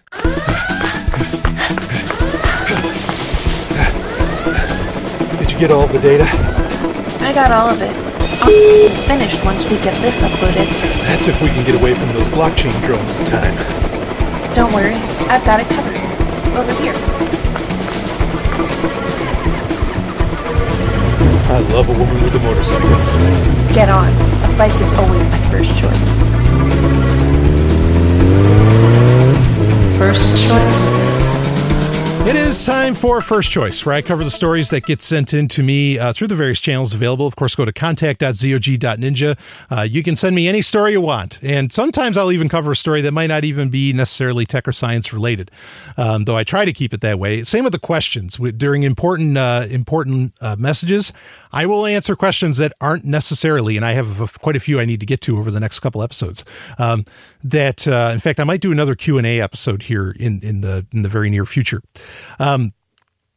But they don't necessarily have to be science or tech related. That's totally fine. But anyway, this week's story is definitely tech related. But Vivaldi, I just want to finish up on that. I don't know the security about Vivaldi. Like, how secure is the browser? It's just too new, too fresh. We're only on version 1.0. So, if you're looking like, well, how did Vivaldi do in the Pwn to Own contest? In comparison to the top winners this year were Microsoft's Edge, and Google Chrome, once again, is usually, always at the top. We don't know yet how it's going to stack up against those. But I'll tell you, it is a damned impressive browser. And honestly, if it were open source, I would recommend it, without thinking twice. Like, that would be the fucking browser to use. I mainly use SeaMonkey, but yeah, I mean, especially if Vivaldi's going to start putting in all the stuff that was in Opera. Oh yeah, that'd be a winner on its hand. That's what I like about SeaMonkey, is it has IRC built into it. Of course, you can go to irc.zodg.ninja if you want to, chat on IRC, which I got to get back in that room. I've been so busy and traveling so much lately, I haven't been able to keep a constant connection in there. But anyway, yeah, very, very cool. Vivaldi is cool outside of the open source business. All right, so we have this week, this story. This is one somebody sent in to me, and they said, oh man, this is what you've been saying for a while, and I'm glad. I love it when that happens. I love getting the credit. I don't need to get the credit. Okay. But I love it when people realize, or I know that they've listened, and I know that they've internalized what I've said, because they remember months and months down the line, or even years down the line, something that I had said previous. So anyway, let's start reading this. And this is actually by Joshua Topolsky, who is one of the guys, I think he co-founded Vice, if I'm not mistaken. And it's the title is Your Media Business Will Not Be Saved. Video will not, and this kind of dovetails nicely earlier with what we're talking about bullshit television shows and, just like crap entertainment and all that comes from intellectual laziness, perhaps. Let's do this. Video will not save your media business, nor will bots, newsletters, a quote-unquote morning briefing app, a quote-unquote lean-back iPad experience, Slack integration, a Snapchat channel, or a great partnership with Twitter. All of these things together might help, but even then, you will not be saved by the magical new thing that everyone else in the media community is convinced will be the answer to the problem. I can tell you from personal experience over the last several months, having met with countless investors and leaders of media companies and editors and writers and technologists in the media world, that there is a desperate belief that the problem can be solved with the new thing. And God damn it, someone must have it in their pitch deck. A new kind of video app. The best news story of the day, except all on video but with subtitles. Only 30-second videos designed for vertical screens. A personalized Facebook bot that delivers only the video you want. Video on demand. Over-the-top, linear, succulent, meaningful, plentiful, attention-grabbing video. Or maybe a newsletter of some type. A video newsletter. But let me back up. Stallion, break it in for a second. I love this because it rips on. I mean, this is how these people think. Oh yeah, okay, we got to get on the newest platform. We got to get on this. I mean, there's no staying power in any of it, and it all becomes meaningless, and it all becomes ethereal and meaningless. I repeat myself because you can't find it anymore. You can't look back on it. Like remember last week I played that CBS clip. They went back to a clip with Walter Cronkite, and that CBS clip was only a couple of weeks old. I mean, it's amazing to have that sense of history. It's so funny. People are like, well, we really don't have a sense of history until now. Because now everything's recorded, everything, we have so much online that we can look at and all that stuff. Not really, because these services are shutting down. In fact, you know what? Catch, Katch, which worked with Periscope, which I like Periscope fine. I've used it a few times myself, like the Smart Market shows on there. Okay. Catch is a way of saving what Twitter deletes, quote unquote deletes, after a couple days. Catch is shutting down on May 4th. So like this idea that we're going to have this stuff for posterity. Yeah, you can locally save, periscopes, and that's great. But that there's this posterity that is going to be accessible to everybody. No, not true. So anyway, I'm getting way off topic. Let's read on with the story here. What's the problem, you ask, that new thing's going to solve? The problem is that we used to have a really neat and tidy version of a media business where very large interests controlled vast swaths of the things we read, watched, and listened to, because the system was built on the concept of scarcity and locality, the limits of what was physically possible. It was very easy to keep the gates and fill the coffers. Put simply, there were far fewer players in the game with far fewer outlets for their content. So audience were easy to sell to and easy to come by. Then digital. Then you and me. And all of a sudden, all those old fixed channels started falling apart. Papers didn't sell. Magazines died. Networks scrambled. Local news meant a lot less. Local papers even less than that. Suddenly, a lot more free stuff was available online and anyone could start a blog. But the media industry is a hulking, stupid, slow-moving beast that has little awareness about its threats and surrounding environs. I'm skipping over a few parts, but by and large, the industry responded to the promise, or threat as they treated it, of digital by ignoring it or denying it. So instead of the content creators and advertisers who paid them shifting their attention and understanding of user value towards the future, digital everything, they kept plugging away at the old system. Basically, it was really hard for them to figure out the internet, and all of the money, like subscriber dollars, were still going to traditional outlets. So magazine ads remained orders of magnitude more valuable than their digital counterparts, if said counterpart even existed. TV was not even in the same class. Pennies on the dollar doesn't begin to describe it. It is still mostly this way today, a broken model that is aging badly. A second thing happened alongside those foundational publishing challenges. This industry, which had controlled its ability to reach a populace through ownership of things like printing presses, began to cede its power in the delivery and distribution process to other people. People who didn't care about or understand the media business. People who told them the answer wasn't the best of something, it was the most of something. Partially, this was done out of fear, but mostly it was done out of ignorance. So over time, we built up a scale in digital to replace user value. We thought we could solve with numbers the new seemingly infinite numbers the internet and social media provides. What we couldn't solve with attention. And with every new set of eyeballs or clicks or views we added, we diminished the merit of what we made, and advertisers asked for more because those eyes were worth less, and we made more, and it was less valuable. The media industry now largely thinks its only working business model is to reach as many people as possible and sell, usually programmatically, but sometimes not, as many advertisements against that audience as it can. If they tell you otherwise, they are lying. They are also wrong, I believe, in the long run. And this is where things get interesting. And then I have my own comments that I want to make on this story. And every few months, or let's say annually, a technology or idea or person comes along, and the very stupid and slow media industry thinks that the new thing will fix everything. Get them back to the good times. Make those pennies into actual dollars. One year it might be the iPad. The next, it might be a quote-unquote amateur journalist network. Maybe last year it's you won't believe what happens next. Maybe next year it's video or live video. Maybe it's bots.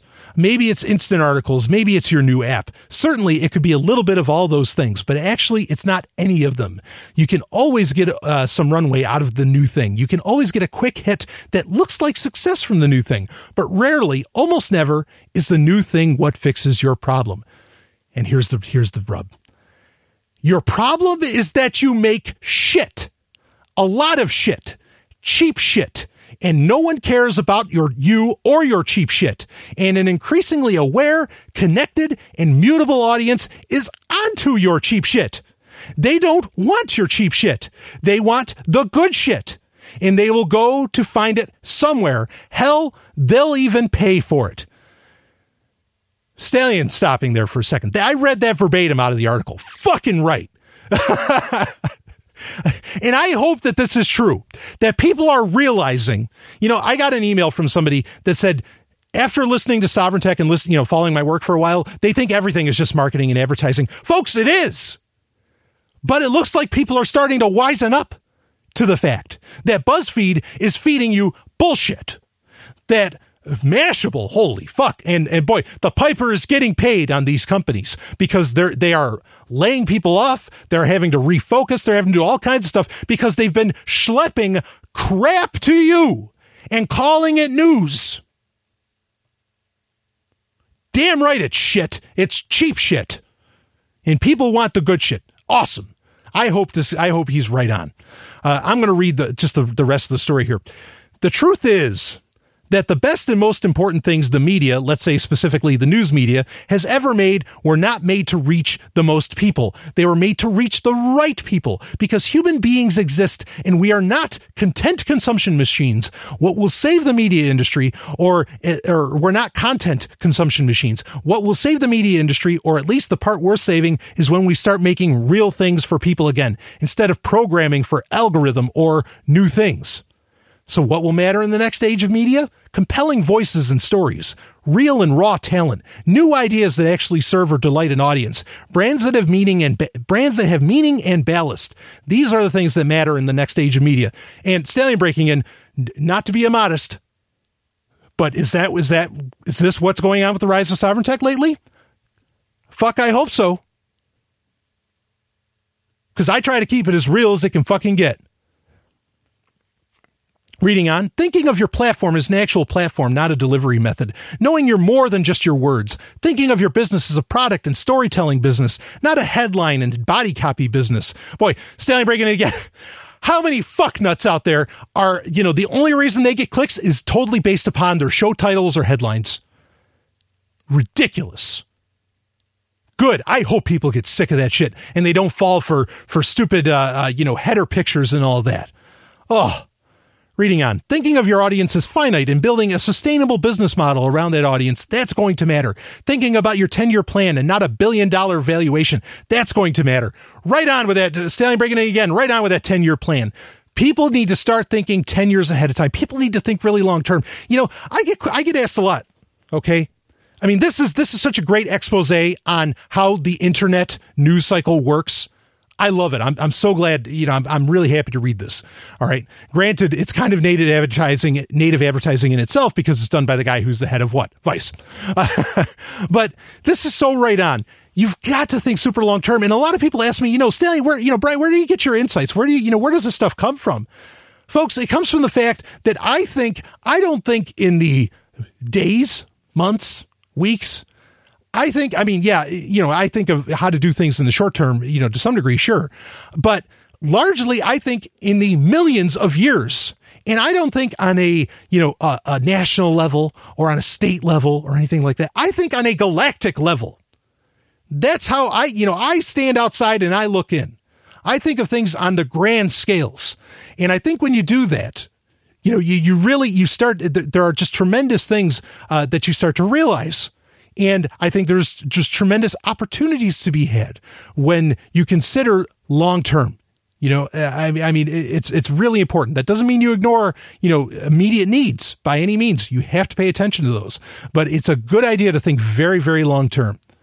I remember Bon Jovi, he was saying, like, what is his 5 rules for business? And that's a guy that, boy, he's really done well for himself. And he said the same thing. He said, rule number 5 on his list was you got to think really, really long term.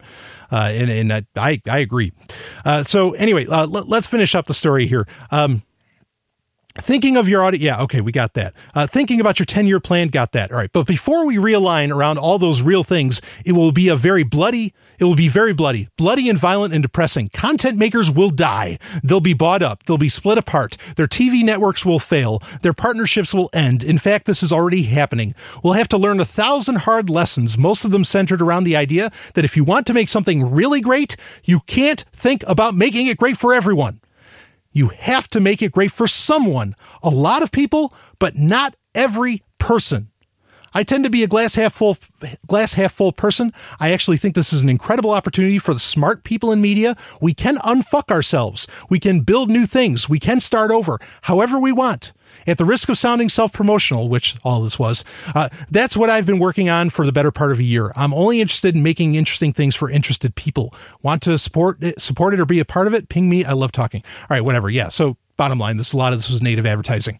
But ironically, it is all very true. Is that, all BuzzFeed, Mashable, TechCrunch. Well, TechCrunch isn't so bad, but so many of these, they're just crap. They're full of shit. And it goes beyond that. Like I said, this kind of dovetails with what we were talking about earlier. I am tired of watching comic book movies.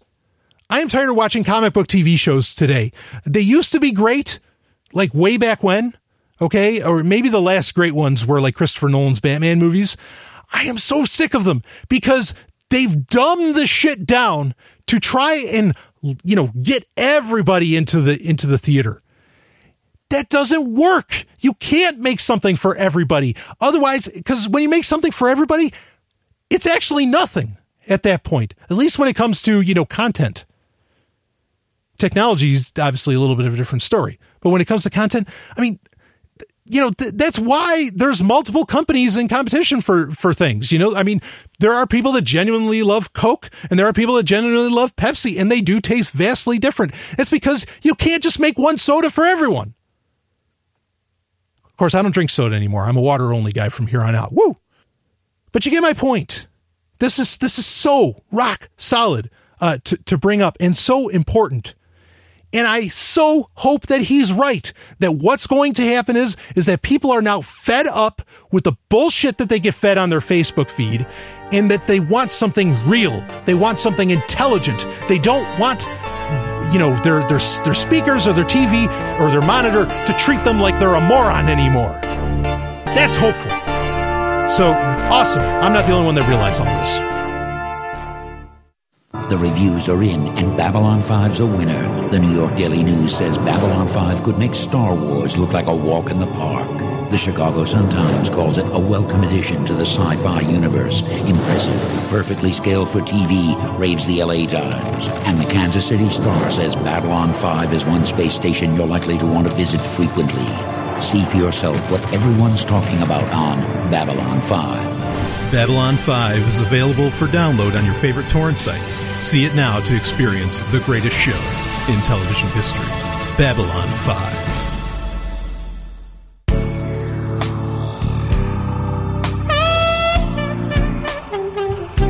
Pixel and Agent Sovereign. Welcome to Unimatrix Zero.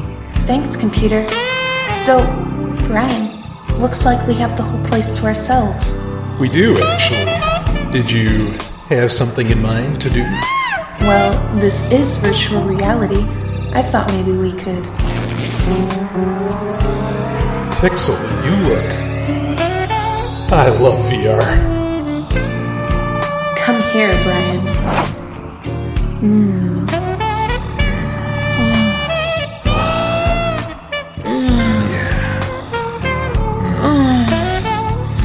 Oh, fuck yes.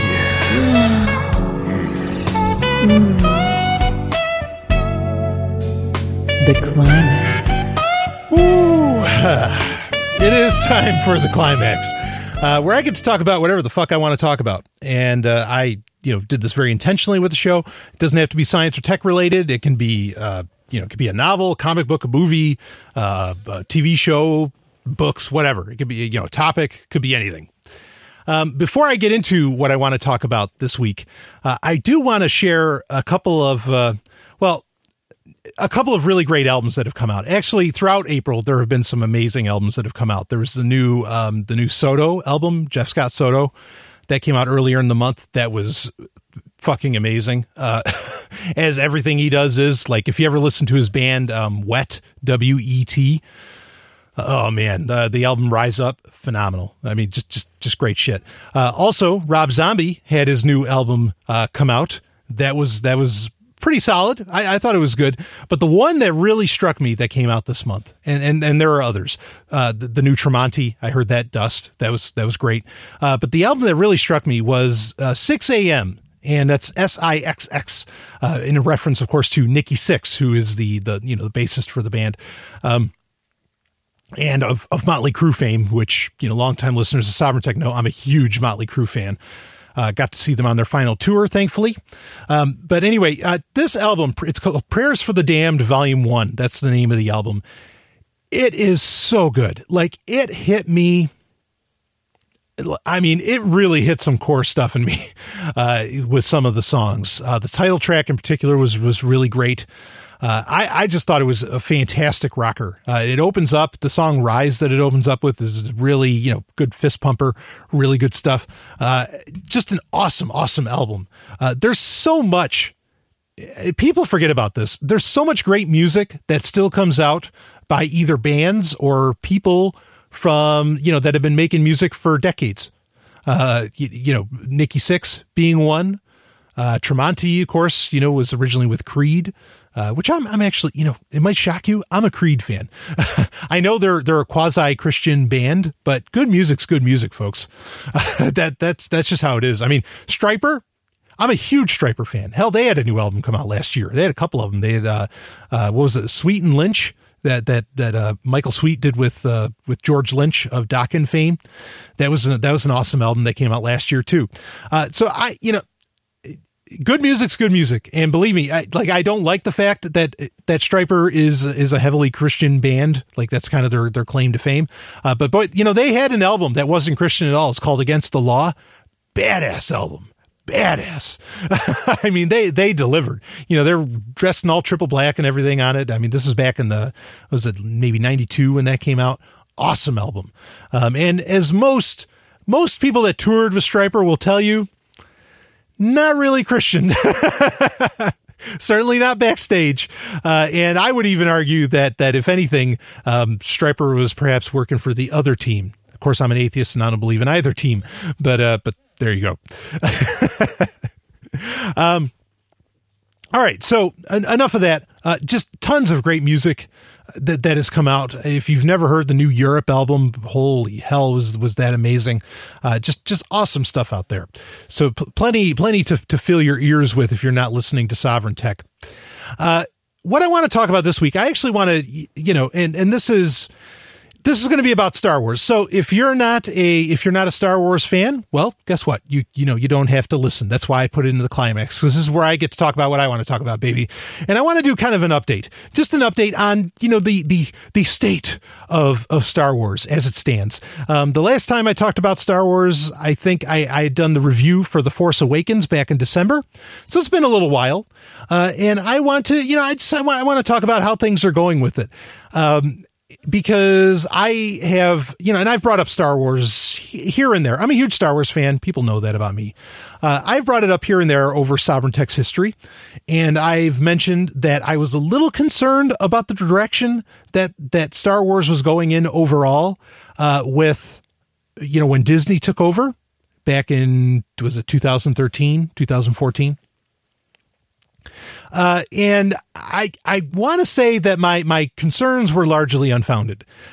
It's Star Wars is doing great, but of course part of that is because Dave Filoni, who was the guy that was in charge of the Clone Wars, the Clone Wars animated series, not the original, animated shorts, but the actual series that went, 6 years.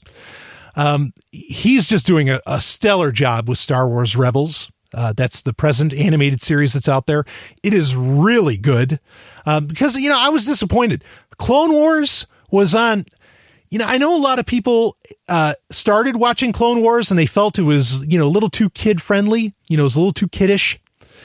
Believe me, when you get into like season 2, season 3, and especially season 4 and 5, like you start to encounter some of the best Star Wars you'll ever see in your life.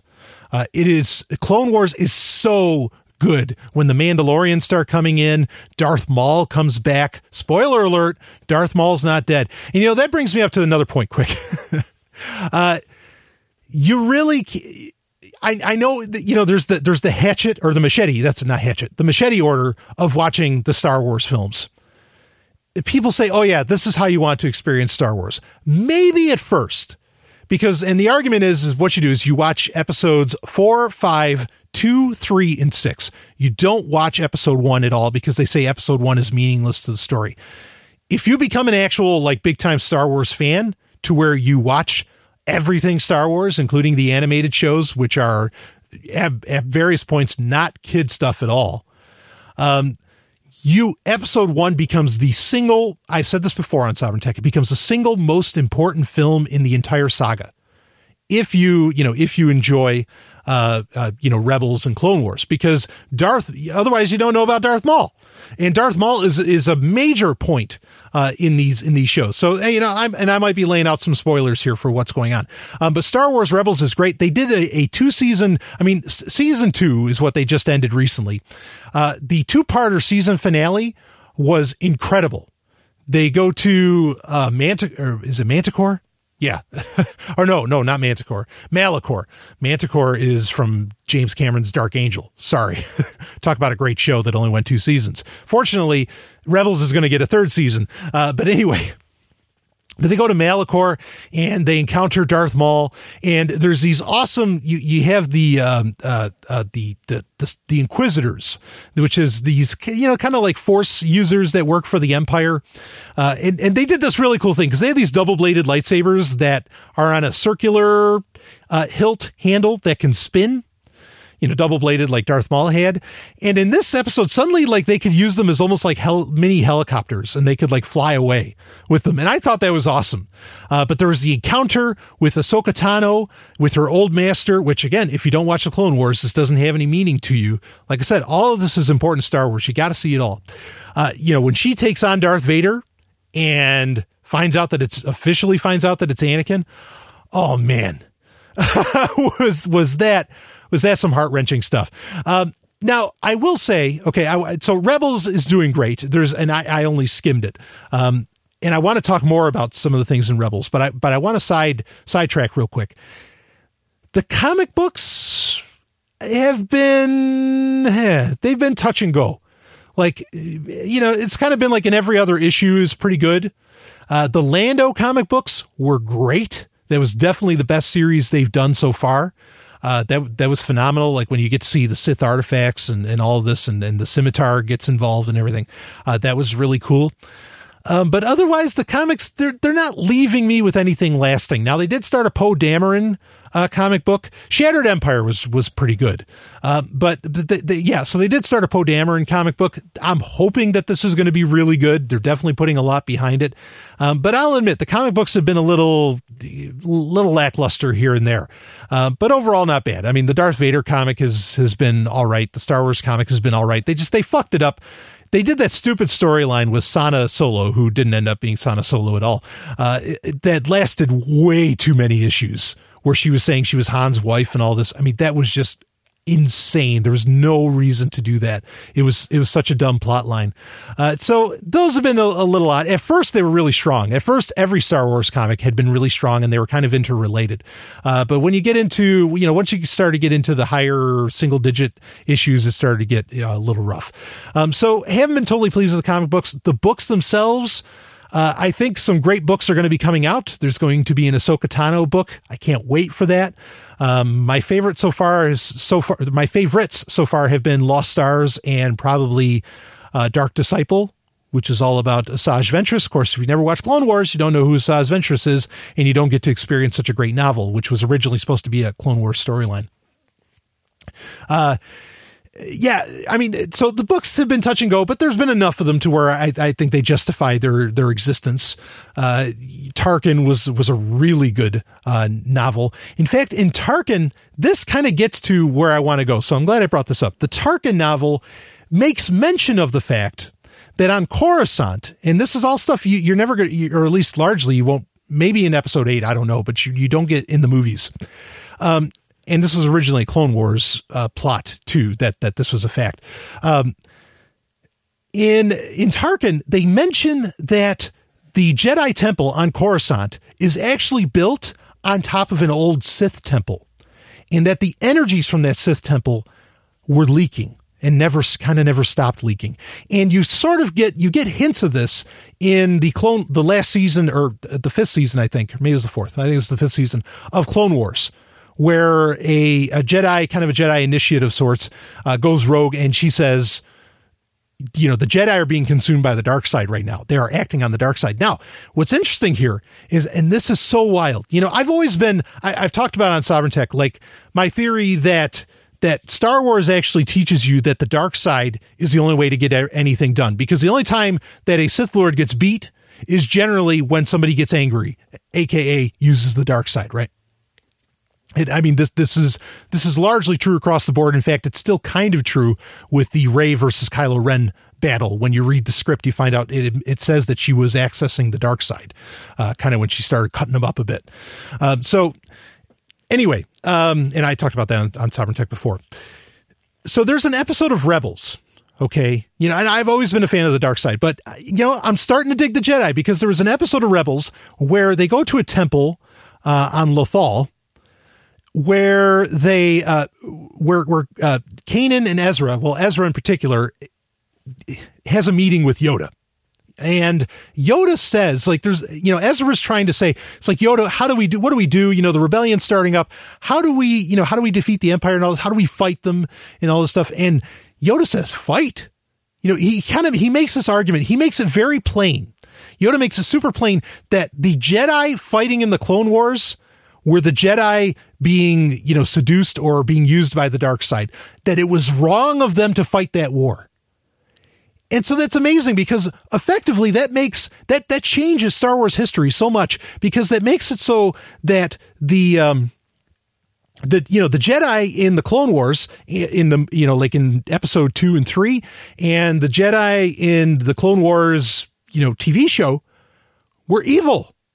And damn right they were. They're fighting a war. And Yoda comes right out and says that they shouldn't be fighting a war. Now, I think some people feel like a lot of people got really mad over this line, because there was a lot of talk about this line that Yoda, put out there, that the Jedi, it sounds like he's more or less saying the Jedi should, be totally outside of the political system, should be outside of these wars. They shouldn't be getting involved in any of that shit. And fucking right on. Okay. I agree with that assessment. But, a lot of people were saying, this is a shift in the narrative. This isn't how things should have been. But it actually makes a lot of sense when you listen to Yoda's training of Luke in The Empire Strikes Back. Like when he says, I'm looking for a great warrior. And Yoda says, wars don't make one great. Like, it's really, I think it's sticking to the message. I think it's sticking to a truer message maybe than George Lucas even realized he was putting out there. Of course, granted, that's a long story with me that I won't get into. I don't think George Lucas, did the bulk of the writing for Star Wars. I think there was somebody else. So good on Dave Filoni for getting that out there in Rebels. I am far more sympathetic, to kind of the Jedi message. Of course, I love the idea of gray Jedis too, kind of like Ahsoka Tano, which you see that, man, her double blade, or, her dual wield lightsaber and with the white blades, that I love that. That's awesome. But the Jedi definitely feel far more sympathetic to them for that kind of introspection, to realize we should have never fought in a war. We totally gave into the dark side, blah, blah, blah. It's like, yeah, let's have that awesome, peaceful anti-war kind of message come out in Star Wars. That's great. Which you kind of got some of those lines in the Clone Wars. If you remember, Padme Amidala, senator at the time, there was in the first season, she makes that great line where she says, you cannot solve all your problems by throwing troops at it. And I'm just like, damn, yeah, I know this is Star Wars, but then let's get the anti-war message out in Star Wars. So bottom line, I am really hopeful about, and I saw the Rogue One trailer. That looks amazing. I am really hopeful about the direction Star Wars is going in. I don't like Disney at all. They are a heinous company, but I love the direction that they're taking all of this in. They've kept the right people there, particularly Dave Filoni and like Claudia Gray, that she's got a new book, Bloodlines, coming out. That's all about Princess Leia. I can't wait for that. But to tie in, to keep Clone Wars and all that, that's been making Star Wars great. It's the stuff outside of the movies that's really keeping it on par. So really happy about that. Anyway, that's enough for this week, folks. Please donate to the show or check out wishlist.zog.ninja if you love what I do. Thank you so much. Carpe Lucem. Woo! I'll see you on the other side. You just experienced Sovereign Tech. Go to sovereigntech.com. That's SOVRYN tech.com. And connect with us there. Find links from today's show and catch our podcast feed. Sovereign Tech is copy heart. Copying art is an act of love, and love is not subject to law. So please share the show however you like. Welcome to the evolution.